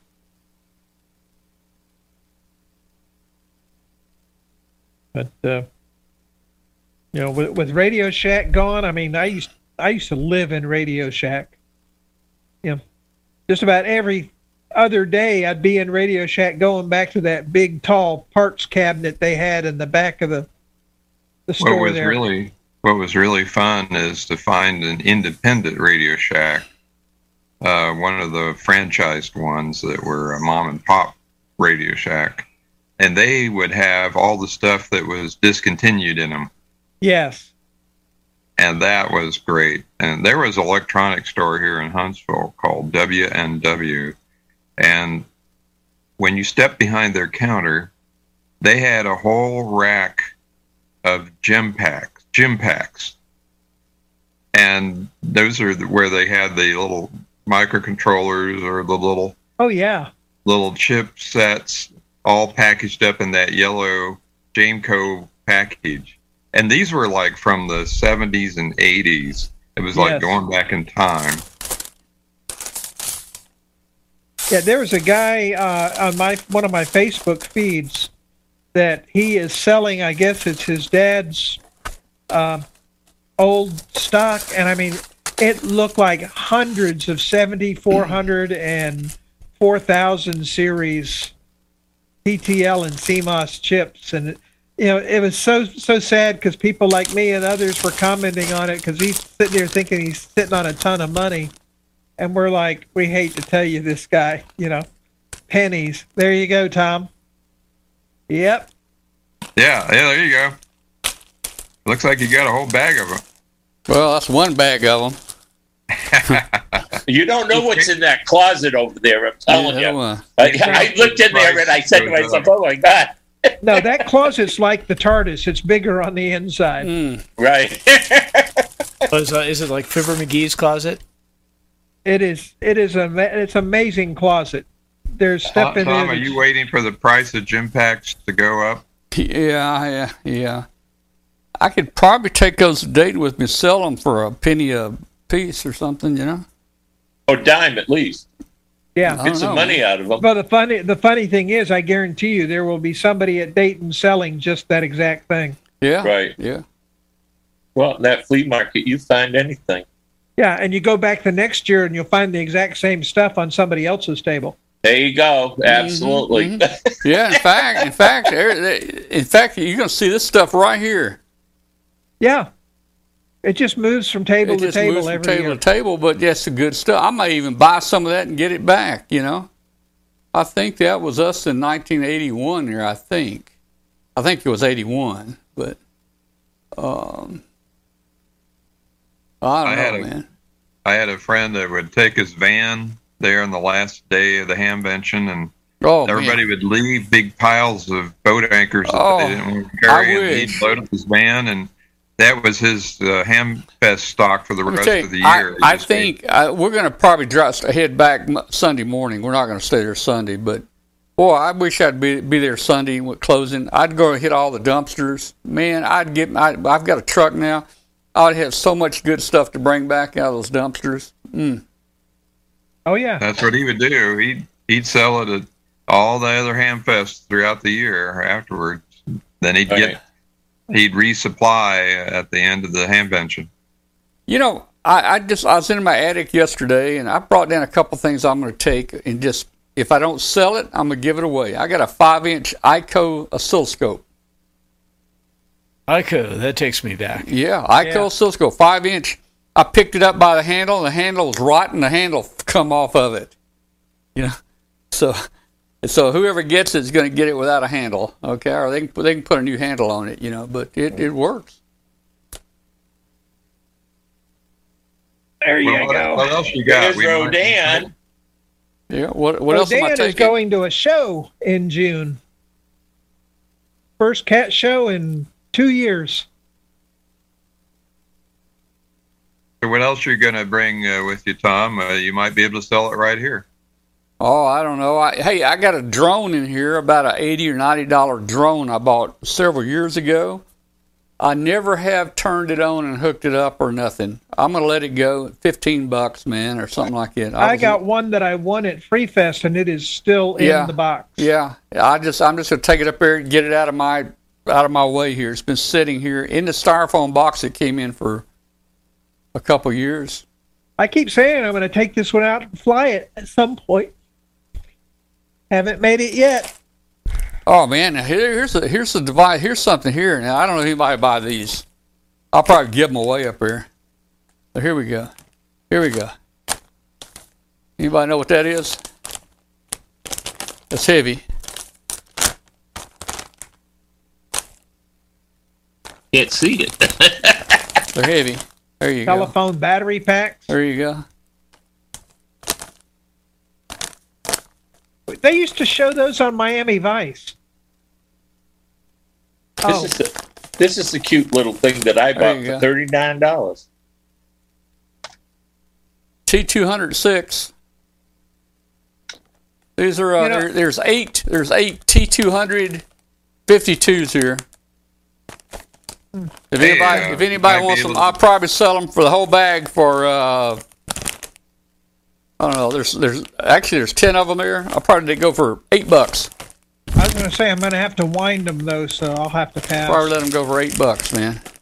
Hey, then you can case them in that liquid glass. And hey, and if nobody wants to buy them, I'm going to throw them in the trash can. Now let me tell you, at Dayton, back at Hera, I bought one of those little 1.5-inch square drones. That anytime I would start the blades on that, it didn't matter what room the demons were in, they would come running because they loved to swat that thing out of the sky. Yeah, same thing, but this was only about this square. Mm-hmm. And you fire the engines up and they will come running to come get it. That was their bird. Their bird, not yours. Their bird. Their bird. So hey, a couple other things I'd like to get rid of, and they're not on my shelf here. You see in my picture, back behind me here, right there. That's a military. That's a signal generator. It goes up to UHF, and that's actually a Motorola signal generator there. I'd get rid of both of them for almost nothing. Because I've got modern stuff here with spectrum analyzer and scopes and stuff like that. But the problem with those things they weigh about 40 pounds apiece. Yeah. So I'm not going to take them up here. I'm not going to have a lot of stuff out on the table. I'll have 2 or 3 things out, and that's going to be it. See, and I'm too busy just going all over the place to even sit at a table and bring anything to Dayton and Huntsville. Well, I thought you were going to buy something at Dayton, and you were going to have Tom bring it back. You'll have to make sure you get it to him Saturday night before he takes off, Well, I'm not buying the big stuff and expecting Tom to bring it home because he's already said he's taking 40% or whatever. No, I'm only going to take 10%. Such a deal. Yeah. I'm getting the family discount. He only takes 10%. That's true. Nope. If anything, I'll have it shipped to me. If the postal service is there, I'll pay them to ship it. I guarantee you they'll be cheaper than Tom's 10%. Just take 10% of the aircraft shipping charge, and you probably make out pretty good. Yeah, he'd make pretty good. Yeah. But most of the stuff I'm buying would be like from Gigaparts or something like that, and have it drop shipped to me. Well, you could drive over there. Yeah, but then I would have to pay tax. Yeah. Oh. Yeah. There's tax in Mississippi. I didn't know that. Oh, shoot, yeah. Well, no, the thing is, there's internet tax, but somehow Gigaparts has a deal that if I were to order it, I don't have to pay tax coming from Huntsville. Yeah. Huntsville's in Alabama. DX Engineering, you don't pay at all as long as it's over $100. I mean, but Mississippi instituted a law 2 or 3 years ago that anything you buy on the internet's taxable, and they're getting snitty about it. Hey, one of the things we may try to take the shirts up there, the Huey, Dewey, and Louie shirts. That would be cool. You know, we've got the Huey, Dewey, and Louie swag shirts here you can get. Yeah, I'll get one. You know, these are good quality shirts, guys. You know, we're going to be selling them only $99 a piece. Well, no, wait a minute. Limited. There's going to be a limited edition. I'll pay the $99, but Huey, Dewey, and Louie better sign them. I can arrange that. I can arrange that. I'd like to see a Hambot shirt.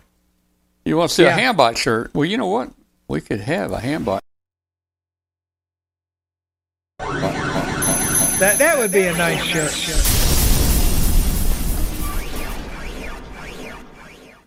That would be a really good shirt. Yeah, that would be to walk around the flea markets and whatever.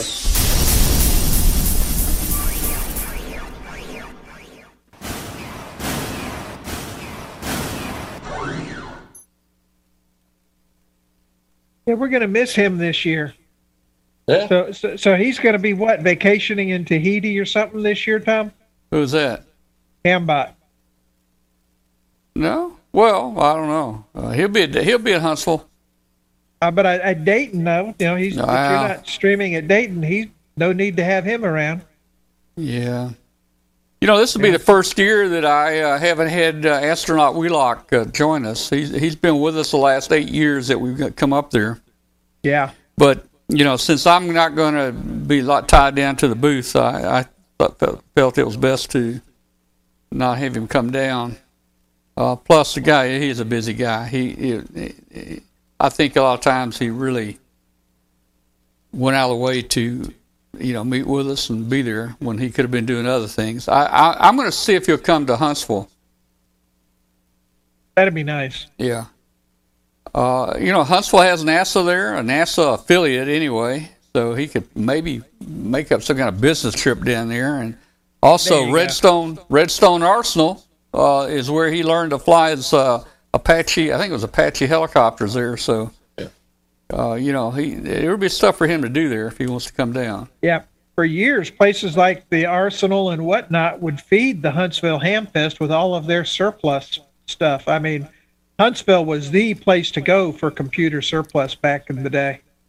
All right, now let me just. I think this is the way it's going to be again this year. You have to buy tickets. Oh, by the way, I've got one extra flea market ticket. Not a flea market. Yeah, one extra vendor ticket that I got to pick up when I get there. I don't know who I'm going to give it to or sell it to or whatever, but you know, I've got one ticket I'm going to get rid of after I get there.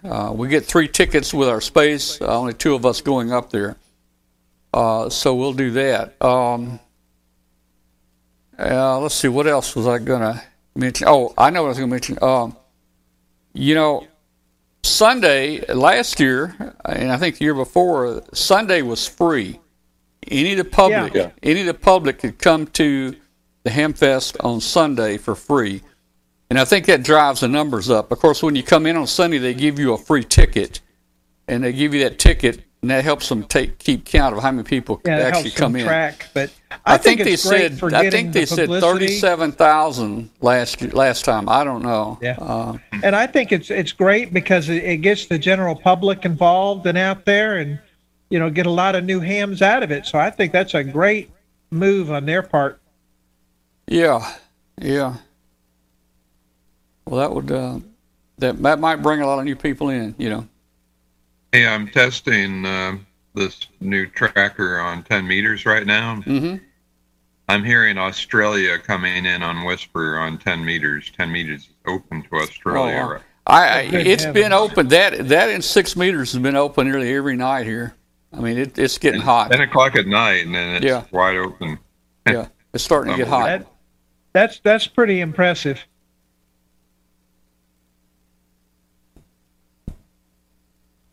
Well, there's supposed to be a solar flare tonight, tomorrow, or whatever.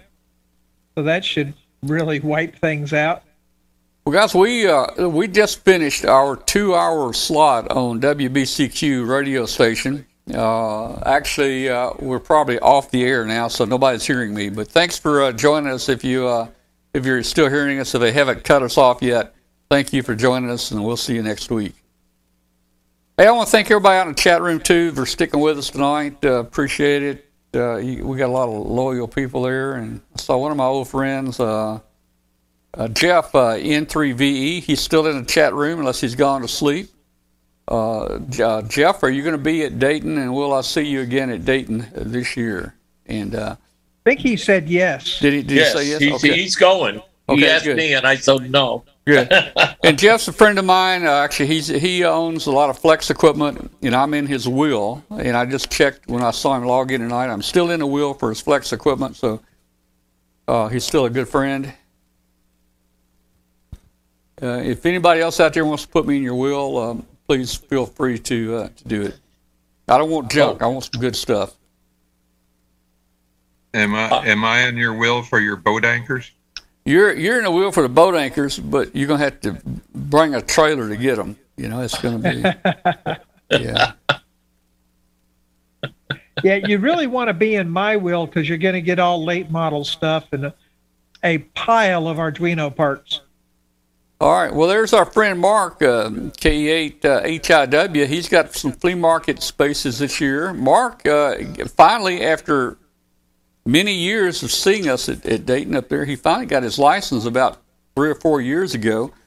And actually, I delivered a radio. He bought a radio from a friend here, and I built him an antenna and took it up there.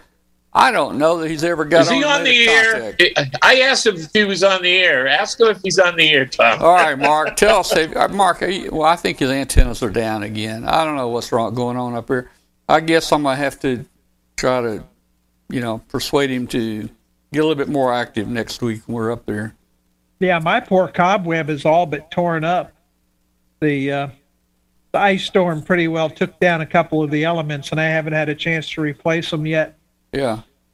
But so I'm for all intents, the cobweb is off the air. That doesn't excuse me because I still have the beam up, but yeah, the cobweb's my antenna I really enjoy playing with. Well, look at there. Mark says the antenna is up, but the coax isn't inside yet. That might only take another year to get the coax inside. Just at least a year. Yeah. Take him over there and buy what is it, HRO? Tell him to get one of those things there that's got the SO238s on it on either side, and you slip it under the window so you don't have to bore a hole through MFJ has those. MFJ sells those. Yeah. But if he's going to be at Dayton, he could kind of either walk over to MFJ or, one of the HRO or one of the other folks and just get one while he's there, and that'll save him a whole year. Yeah. It is not hard to find RG58 or 8X. There will be spool after spool after spool of 8X at Dayton. Yeah, go out to the flea market. And you don't want to use RG58. You want the 8X. But there will be spool after spool of it there at Dayton, have no doubt.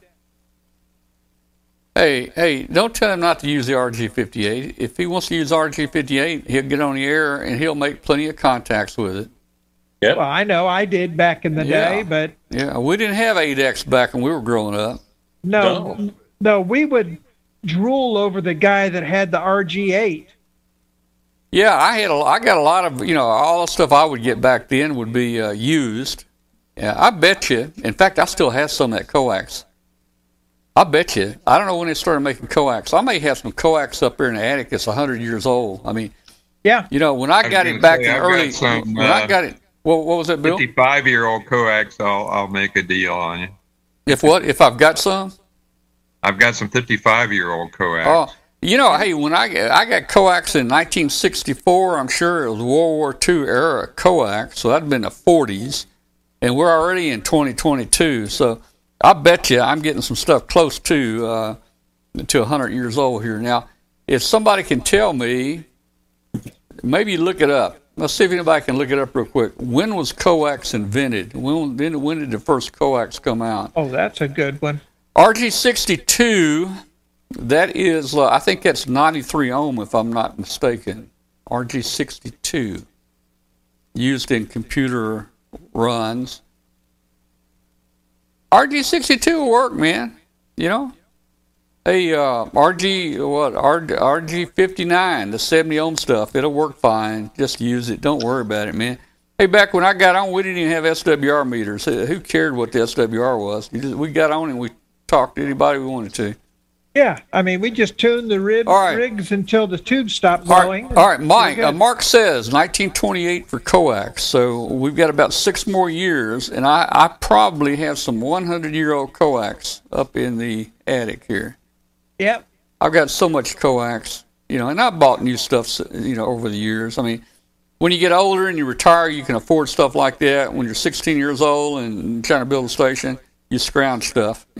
But the fun thing about ham radio is we always scrounge stuff. Everybody's willing to give you something. You need some coaxials, take this. You need some connectors, take these, You need some tubes, take them in, Yeah, well, like we're talking, you load up an El Camino and call it good. Load up the rain gutters and call it good. It worked. My friend, I had a friend. It wasn't the absolute best, but it worked, and we made contacts and had fun. Yeah. I had a friend that lived up in Osceola, Arkansas. It was 13 miles from my hometown. I was 16 years old. He's the one that gave me my novice test. And it was interesting the way he gave me my novice test. He gave me a QST magazine, and he told me, he says, well, I'm getting ready here. He said, read this article right here. Okay, I don't know. Read this article. Well, then we got to the code test, and I didn't realize it because I didn't read the article. I think he sent the article to me. I wasn't dumb. I was too dumb to read the article, but I passed the test. Anyway, I'm sure he was trying to help me out. And I mean, hey, but I went up to. He was the general manager of the local radio stations, and I went up to him one day. And I was probably 17 years old, and I said, "Man, I want to build an amplifier. You got any amplifier tubes?" And he pulled out and brought me 2 brand new in the box 4-250As and gave them to me. Oh man, I never used them in an amp, but I had those tubes for a long time. Oh yeah, I mean that was that was treasure back then.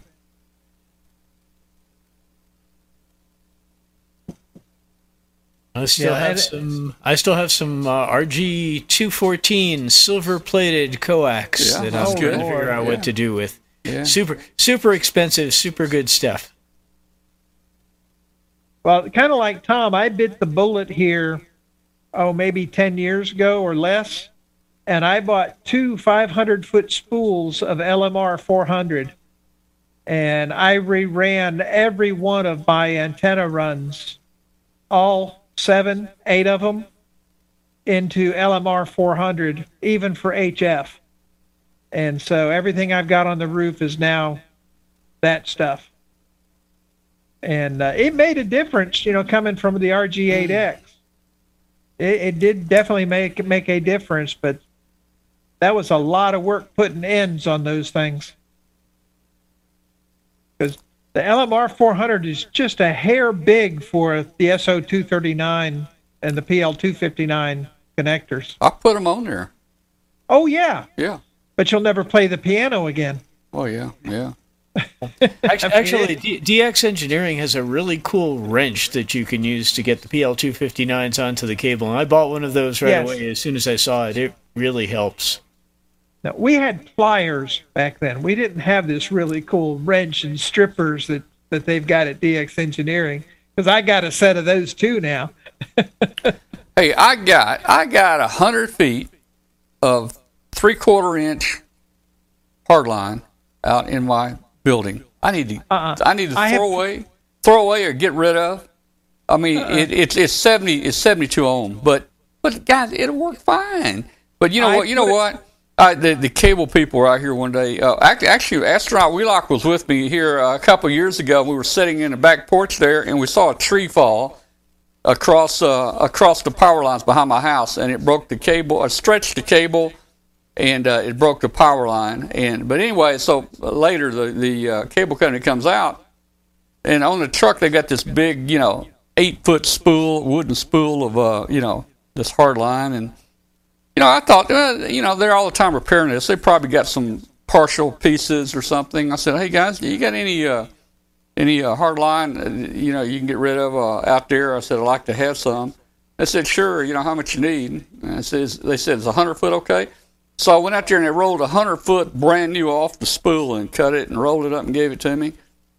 I've never used it, so I need to do something with it. A friend of mine in Ohio made balins that would slide over the end of that to adapt it to 50 ohms, and they work great. It just slid right over the end of the coax. Oh, that's cool. And anyways, I have a few of those left over when I cleaned out my barn. So. Well, maybe I need to give you this cable. They were designed for that cable hardline. Maybe I need to give you this hardline so you can put it with those balance you got. Hey guys, it's getting late. I think we need to shut the show down. And okay, W4BWW says I need it for a repeater. Hey, it'll work fine for a repeater. Hey, your SWR is going to be about 1.4 with it. What's wrong with that? You can use it. All right. How do you attach to the aluminum shield? Hey, I actually took the end of that and I kind of whittled back the center conductor, the foam around it. I whittled it back where it'll slide inside a PL259 and go right into the prong there in a PL259. Now, how do you fast the shield to this PL259? I haven't done it, but I would probably say I'd probably wrap that with some copper and put some hose clamps around it to clamp it. I think you can get it good enough. I think the balun I had, it was a very tight fit. It was made out of brass. Yeah. And it slid right over and made contact with the aluminum. And I believe they may have had a hose clamp on it. Yeah, I'd use a clamp, but I'd also use the paste that they used for aluminum electrical wire to make sure that you didn't get dissimilar metals and a problem with the contact. Right. Yeah. Someone's asking, are we going to have roundtable next week? Yeah, that'll be the night before. I'm anxious to jump out of here and go, but I'm going to have all morning to load up the next morning. So we will have a show next week. I think I have some people from the Mississippi Civil Air Patrol. They're going to be on next week to talk a little about the Civil Air Patrol. They called me, Bill, about they're in a balloon, a nationwide balloon challenge, but it's for experiments, and I don't know of any experiments they could do. But they're not. Nation? Oh, the space balloon challenge. Yeah. They're not. The balloons are all going to be launched, I think, up north somewhere, Illinois or Wisconsin or somewhere. But all the CAPs have this little bottle that's so many, millimeters in size. You've got to make up to 7 to 9 experiments and send them in, and to go on a balloon ride. So that's what I don't know of any experiment to help them with, to tell you the truth. Well, send me some information on Messenger on that, and okay, maybe I can help them out. You can't put any live. Well, some of the rules are you can't put any live crickets or roaches in it. Nothing like that. We flew crickets. I know.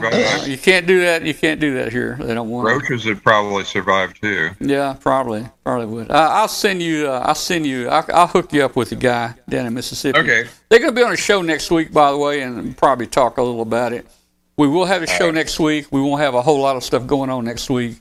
We're just going to be pumped up and talk about how exciting it will be to head up to Dayton the next day, and. We're going to have 25 minutes for your talk and basically talk about your latex balloon flight and talk about the Pico around the world flights and the trackers that you use and how you configure. Yeah, and I think I'll show. I think that other video I've got is about 5 or 6 minutes on the HAB, the high altitude balloon. And I'm just going to say, hey, this is a different type of flight, guys, but, some people are doing this. Bill, of course, you're the expert. You've got thousands of these flights, but I want to show them. I said, hey, you're going to see in this picture here, everything went perfect. It was up 3 hours. We knew exactly where it's going. We were down there waiting on it when it got there. Bill was helping us, and he was on the phone every 5 minutes telling us where it was going to be, and it just worked perfect, and it worked so perfect that I would never try another one. Let me tell you, that was an exciting adventure. Never have it go as good as that one. That was an exciting adventure that day, but the next one will not go perfect, and I guarantee you'll have a spot me and a tracker and a battery system and 3 cameras lost in a swamp somewhere. But it was fun, and it'd be kind of exciting to end the presentation with, and we'll show that too. So I landed one in a swamp in South Carolina, and I was about to head in there after it, and the guy says, "I want to think about that. Yeah. There's a lot of alligators in there." I tell you, man. Not far down in Mississippi, there's some swamps with cypress trees and stuff growing in it. I mean, it's water. I don't even think you could hardly get a boat through it. I don't even know how you get to it stuff, man, if you went down out there. I decided to let that one go. Yeah. Yeah. Well, that zero pressure that we launched that James Lee found for us, it went down in Georgia or North Carolina.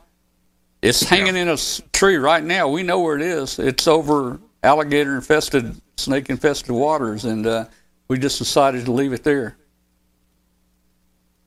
Yeah. All right. Well, I got this board doing Whisper and JT9 now. That's good. Just a very simple basic. I'm bringing back my old days of writing in BASIC. Okay. The hardest part is getting the terminal program to work with it. You have to use PuTTY. Yeah. All the other ones don't format it correctly. But once you install PuTTY and get that set up, it's relatively straightforward. Seems to be working okay. But it's going to be just like your ICT tracker. There's no room for super caps. There's no room for GPS antenna or mounting solar panels. Yeah. You just have to mount it the way you do on a piece of foam. Yep. Kind of like, that's how, well, you can see it there. Yeah. It's kind of how we mount it. It doesn't have to be done that same kind of way. I tell you, I have found Styrofoam about the lightest thing that humans make. I don't even know if NASA has anything lighter than Styrofoam. Aerogel? Maybe, I don't know, man. Probably can't afford it. Okay, guys, I got to get off here. We're going to close this thing down. Thanks, everybody. Say 73 to everybody, and we glad to have you tonight. We'll see you next week. Thanks for sticking with us for the after the show. We had a good time tonight. 73 everybody in the chat room. We'll see you. 73.